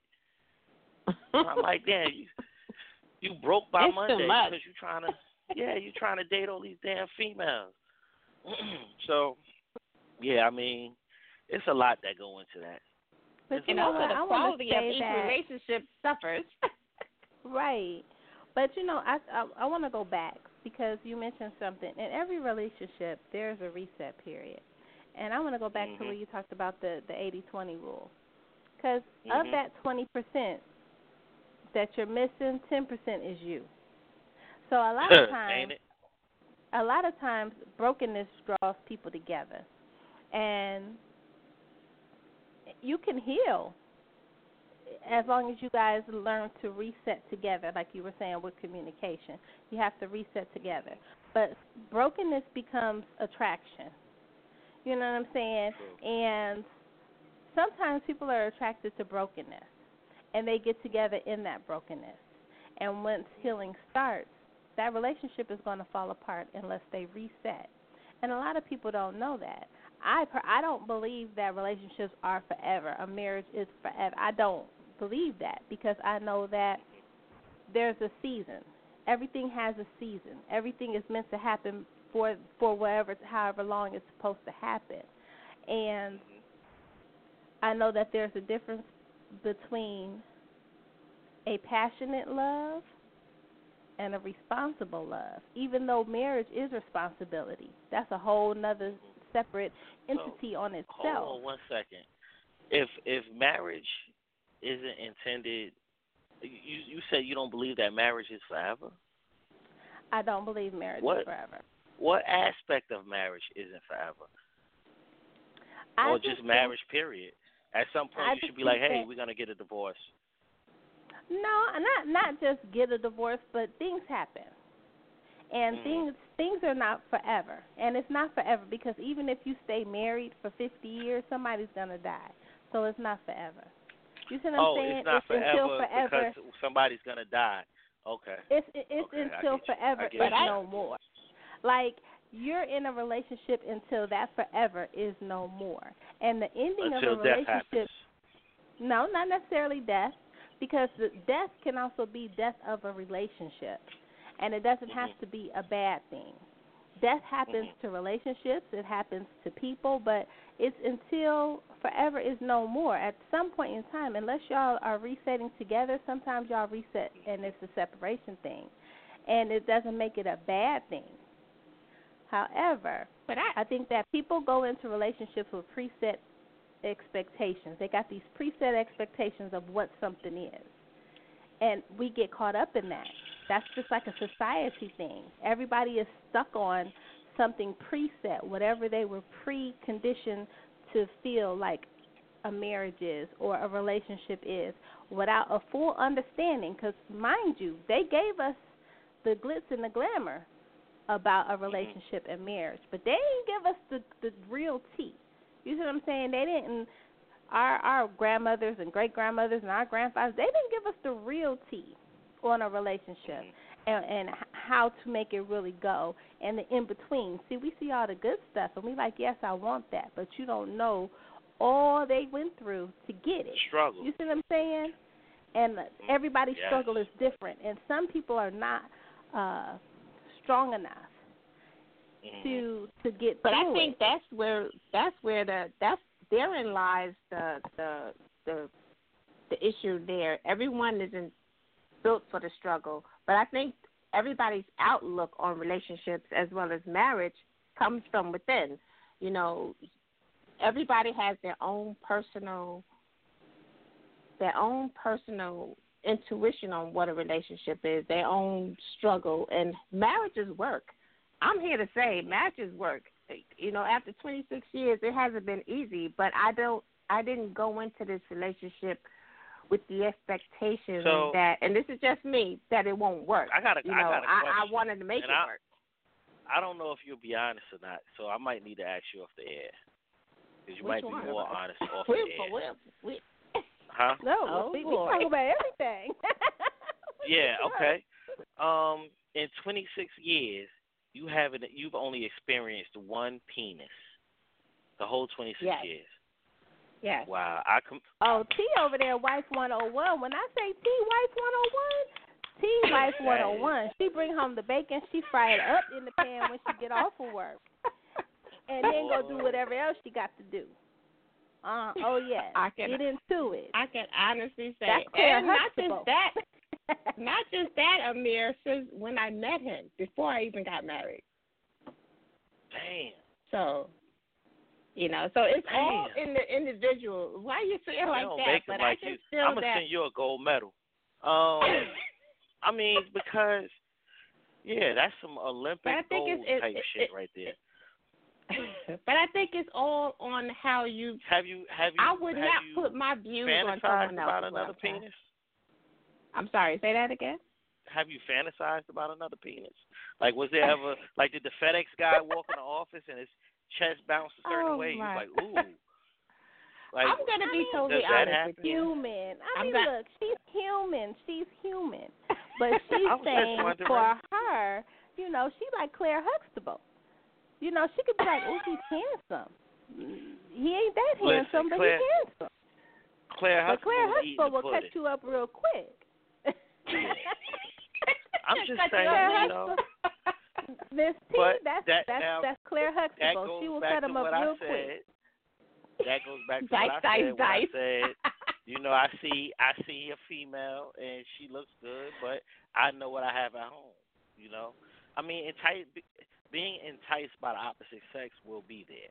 It's on the individual to say to themselves, you know, it ain't worth losing what I have. Right. It ain't worth losing what I have. So I mean, you know, and for anybody who may not know this, Miss Toni, I think you probably know this. Lissha, you may know it also. Just last year, I was dating a young lady named Jade. Me and Melissa had separated. Me and Jade, did you know this? No, because I be busy. I don't have time. Okay. But go ahead well, on and speak. That's all right. We're listening. Yeah. And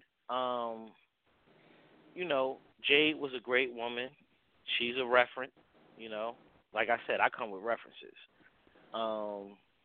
But it just didn't work. And it didn't work because I realized I still loved my wife.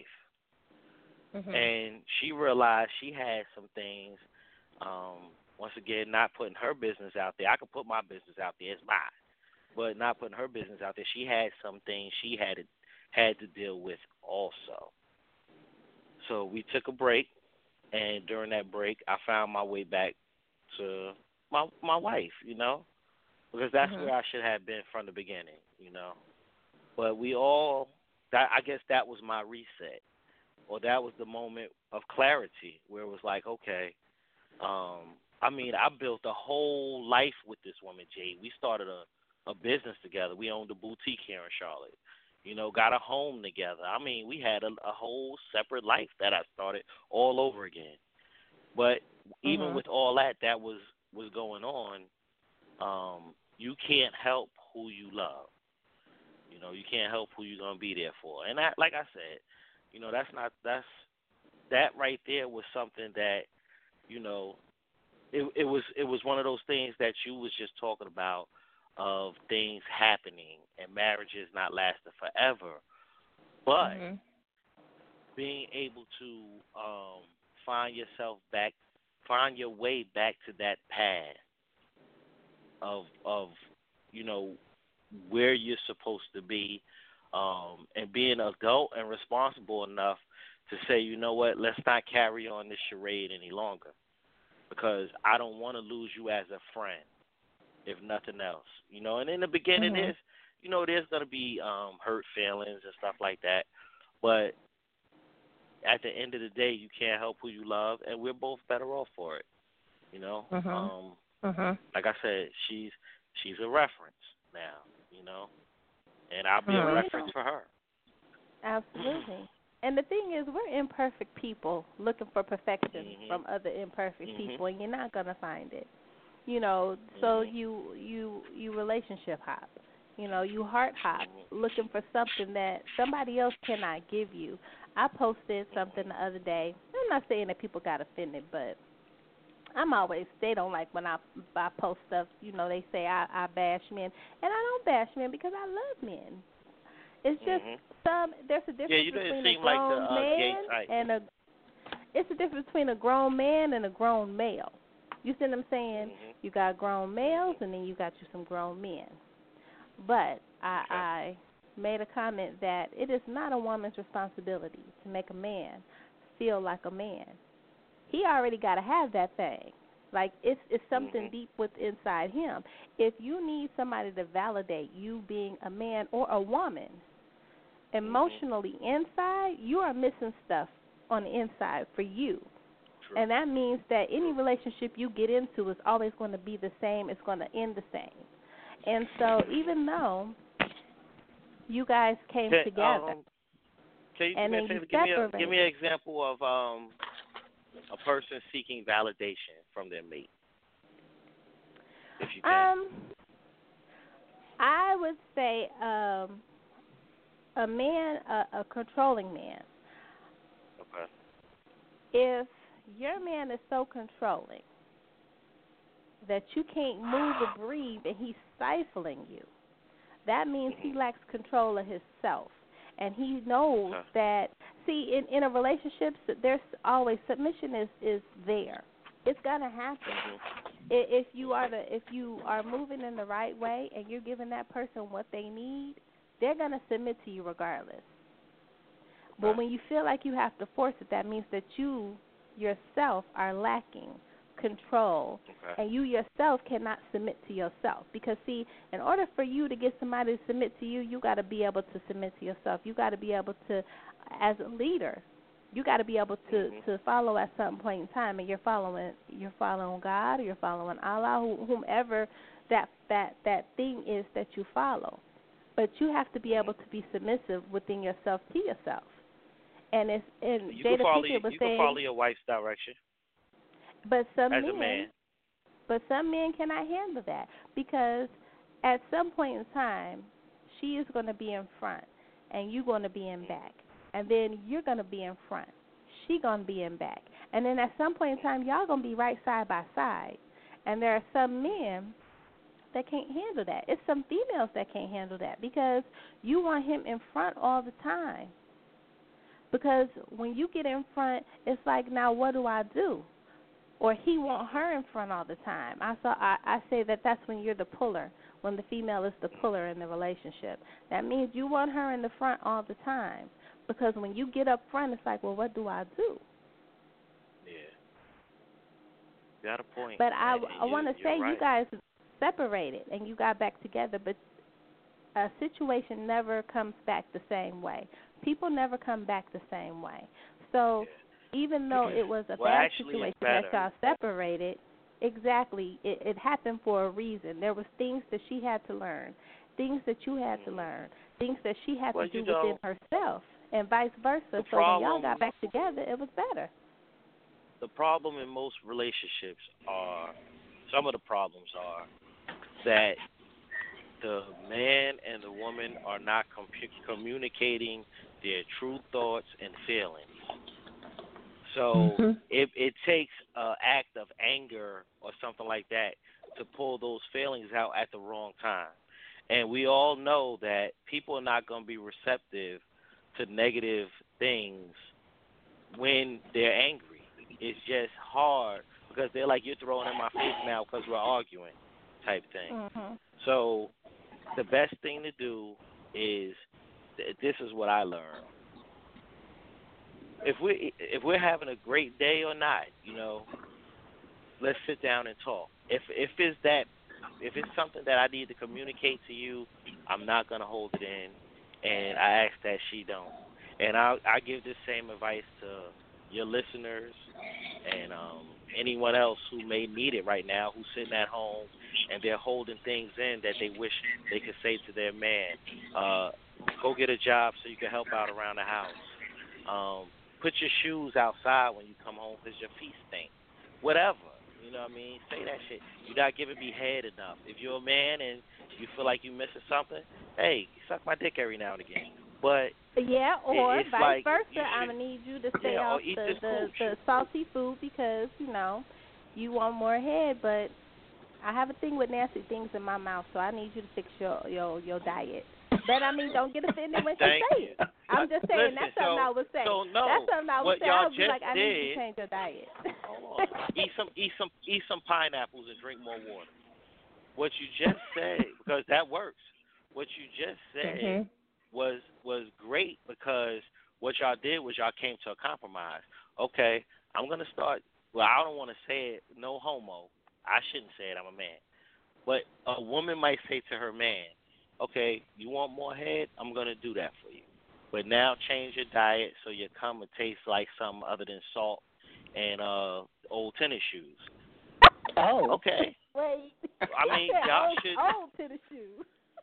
I mean, y'all just came to a compromise. Now, for me, once you say that, I'm going to get in my car and I'm going to run to the nearest grocery store. I'm going to get the biggest pineapple I can find. I'm going to eat that whole goddamn pineapple. And I'm going to say, listen, in 12 hours, you need to try this and see if the pineapple taste is there. Let's do this. I'm going to make it happen. Goddamn. That's what it takes for me to get to bed. I'm going to put some pineapples in my diet and some water. But, some men are looking at that like, damn, she asking for too much. What it is, don't worry. What you won't do, some other woman to do. Boom. Well, hey. Or the woman to say, what you won't do, some other man to do. Boom. That's right there. That have at creates it. Disconnect. But you'd be surprised how many people use that term. What you won't do, somebody else will do. And they done made songs and shit about it, where instead of taking that stance, you should just be like, you know what? I'm going to try and do what's necessary to accommodate this individual if this is what they need, because they're expressing their desires, their wants, something that they feel like is incomplete in the relationship. And we've messed around and toyed with it and used head and stuff like that. But there's some people out there going through some real issues. And a lot of times it's about money. Money is a big issue when it comes to relationships. One person making more than the other, and then they feel like they have more control because they make more. And that's not the case. When you come in that door, and if y'all married, what's yours is mine, what's mine is yours. I don't care who brought the check home today. You know, we work together to make things relevant. We build our credit together. We buy homes together. We create a business together. Unless you don't want to, like Melissa, she don't want nothing to do with the businesses. You know, she's good with, you know, she does her own thing. She has a great job. I'm not going to put out there where she work at and all that, but she has her own bread. But if I come home and I say, hey, I'm going to start a business, it's going to be, and she going to be like, okay, but other than, unless I ask her, that's not her thing. You know, and then some women may say, well, don't you want a female that's going to be more business oriented? No. I mean, if that was her, then that was her. But if that's not her, then that's not her. You know what I mean? It's not that she don't encourage me once she finds out that I want this particular business. She does what I ask her to do to help, but she don't have to be in the business. I'm the boss's wife, and this, that. She could care less. You know, she might have been in Bullies, I don't know, 14 times out of the year that it was open. So it was like, that's just not her thing. She's not that person. So, I mean, we all have to call a thing a thing. You got to call a thing a thing. At that point in time, I think you have to ask yourself why. Why am I feeling this way? Because this is the thing in a relationship. No matter what happens, you have to be able to push some things to the side and keep going. And I mean, like, if y'all are separated and he gets sick or she gets sick, you're supposed to be there. You see what I'm saying? Whatever your reason is, whatever thing that hurt your ego, whatever thing that hurt your pride, because ego and pride stays in the middle of situations all the time, and it prevents people from moving into a good direction. And so the fact that you guys communicate is a beautiful thing.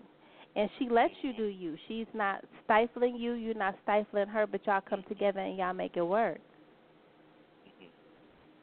Right. We try anyway. I mean, we still going strong, so we doing something right. You know, I just smacked on her ass a couple minutes ago and said, I'm getting some tonight. She's tired, but I'm going to get some tonight because she's like, damn, okay, low-key, he wants some, all right, fuck it. But low-key, let me tell you, we like that. we because, see, this is the thing, and we're going to wrap in a minute. We're going to have you on part 3. We got part 3 coming up. We said we're going to do a relationship show once a month. But low-key, we like that. This is the thing. Confidence is what draws women in. Confidence draws men in. And so when a man has confidence and authority, we like that. So you smacked her on her behind and said, I'm getting it. You were, that was your authority. It was like, yeah, whatever. But in her mind, she was like, yeah, he getting it. Because we like that. It's like, tell me what it's going to be. You know, tell me how it's going to be. We low key, we like that because we like to know that there's authority and that you are confident in knowing. Like, I know when something is mine. It's a lot of men that don't know when something is theirs. Like, I don't know. What you mean you don't know? You have to know when something is yours and when it's not yours. You know what I'm saying? But we don't have you for part. I hope your listeners that are men are taking notes right now. You just gave some key information. That right there. Because it ain't just smacking them on the butt, but it's just knowing and showing her that you know that, you know, she belongs to you and you want her to belong to you. That's some key information right there. I'm going to put that in the Rolodex. That's going, yeah. You can put that. You can going use that. down. You can put that in something. That's all right. Yeah. Now, hold up now, because I know you said we got to wrap it up. Mhm. Okay, I do have a book coming out. I am an author. I got away from that part. I forgot.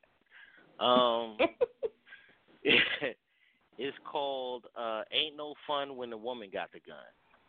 I'll be on the lookout, and it's gonna be free because I had a 2-year hiatus. 2 years ago, my last book, I actually auctioned it off on Facebook. And that was my retirement from the game. I don't know if y'all remember this stuff, but the book was purchased. It was put out there, this, that, and the third. I did some ghostwriting while I was down. But I'm coming back with an actual pen game book titled Ain't No Fun, When the Woman Got the Gun, and it's going to be free on Amazon to reintroduce the readers to pen game. I've been in this game since 2004, and I mean, I just want to reintroduce myself, so this is my way of saying, hello, here I am, I'm back. Take this free book, read it. If you like it, buy the next book that comes out, or, you know, support another African-American artist, author. However you choose to do it, I'm okay with it, as long as you're keeping the funds circulating within the community. All right, now. You already got a catchy title. Ain't No Fun When the woman got the gun. Right, because I'm like, wait a minute. What he going to write? Like, I'm interested. I don't know what he's going to say. Do she got the gun? And, or do she just what I will tell you is the lead character is an arms dealer. She's a woman who sells guns for a living. I love it. It's crazy. You know, her rise to power. You know, in that type of game, you have to deal with so many different elements, so many different men, because there's no women out there really on a large scale level selling arms. So that we know about. And she's African American. That we know about. But I mean, I did some research on it, and most of them, guns and drugs went hand in hand. You know, but with this, her name is Trigger. That's her nickname in the book, Trigger. Oh. And okay. All right, Miss T. She's something else. So well, keep go us pick posted, that up. You know, we love a good read. Yeah, definitely. As a matter of fact, I'll send it to y'all in y'all emails, and y'all can read it. The Chat Radio Show at gmail.com.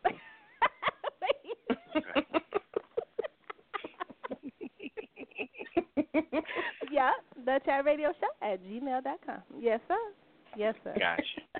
Gotcha. So, I mean, it's cool. I got you. And I want to thank y'all for having me on here. I ain't going to talk too much. I know y'all got to get up out of here. I thought y'all take calls and stuff like that. What happened? I would love to talk to some of the listeners that may have you have just given them so much to absorb. They are just taking it all in.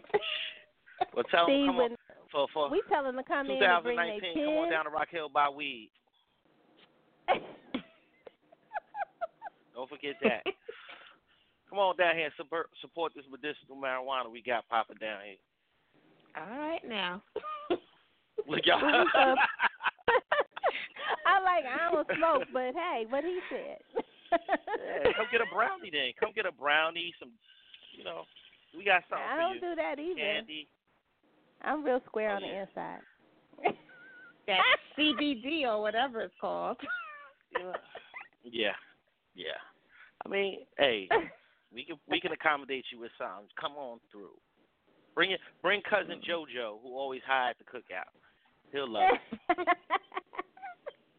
We so appreciate you coming to kick it with us here in the chat room. We want you to shout out all of your social media, when your book will be available, and any events you have coming up. All right. Don't know when the book will be available. You can check out the cover if you like on Facebook. My name is Amir Bully.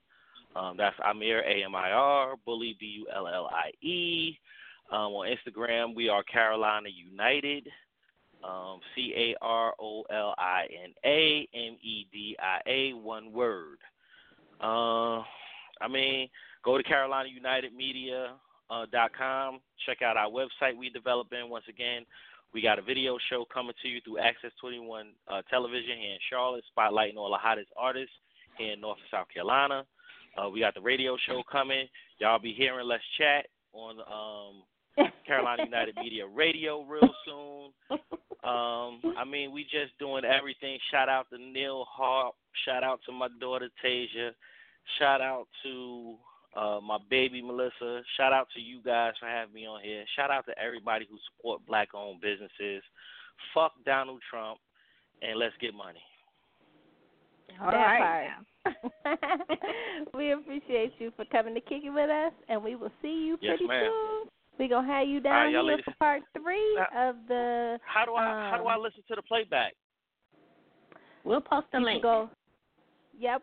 the link is normally, Blog Talk's changed, so the link is normally available within 24 hours. So I stopped posting the link because it's never available right away. But you can pick us up on any podcast app. You can pick us up on iTunes. And here on blogtalk.com, you can pick us up. All right, I'll go to iTunes and check it out.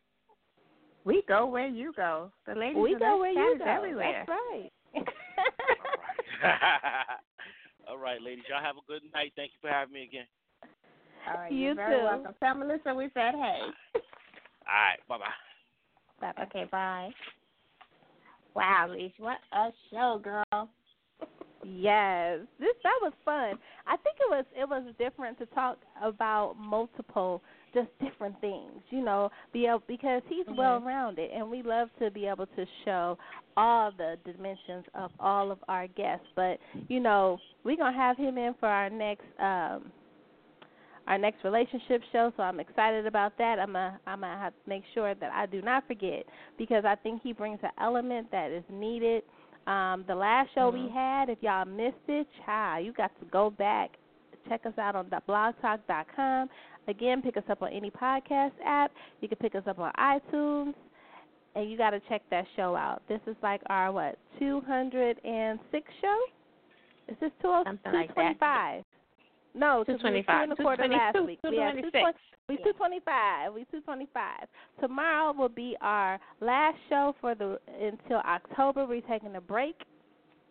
We always take a break in September and then closer to the end of the year for the holiday. So we will see y'all when we come back in October. Tomorrow we got the team conglomerate up in here, Miss Red and Rayshana Rayshana, her whole crew. I keep calling her name Rayshana, but her name is Raynisha. We have the whole crew, her husband. We got everybody, all of her authors. They doing a straight takeover tomorrow, so I'm excited because we're gonna have her in here. We're gonna have Team Conglomerate in here, and they gonna kick in the chat room door and cut up a little bit. So I'm excited about that. We will see y'all tomorrow. Yes, thanks for joining us tonight. Good night. Let's see what we got. What we got to leave out with? No. Yes. Got dreams on a sunny day. 6 rings like MJ. Yeah. Winning. She said she never ever been with a star. She said she never gave nobody a heart. I said relax, this is only the beginning. Long as you with me, baby, know that you're winning. You're winning. Long as you with me, baby, know that you're winning.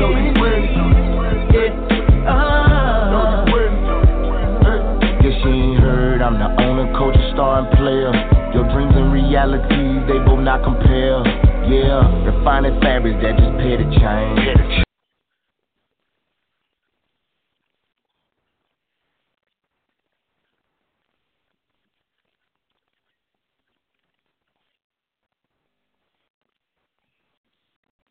Hello, it is Ryan, and I was on a flight the other day playing one of my favorite social spin slot games on ChumbaCasino.com. I looked over at the person sitting next to me, and you know what they were doing?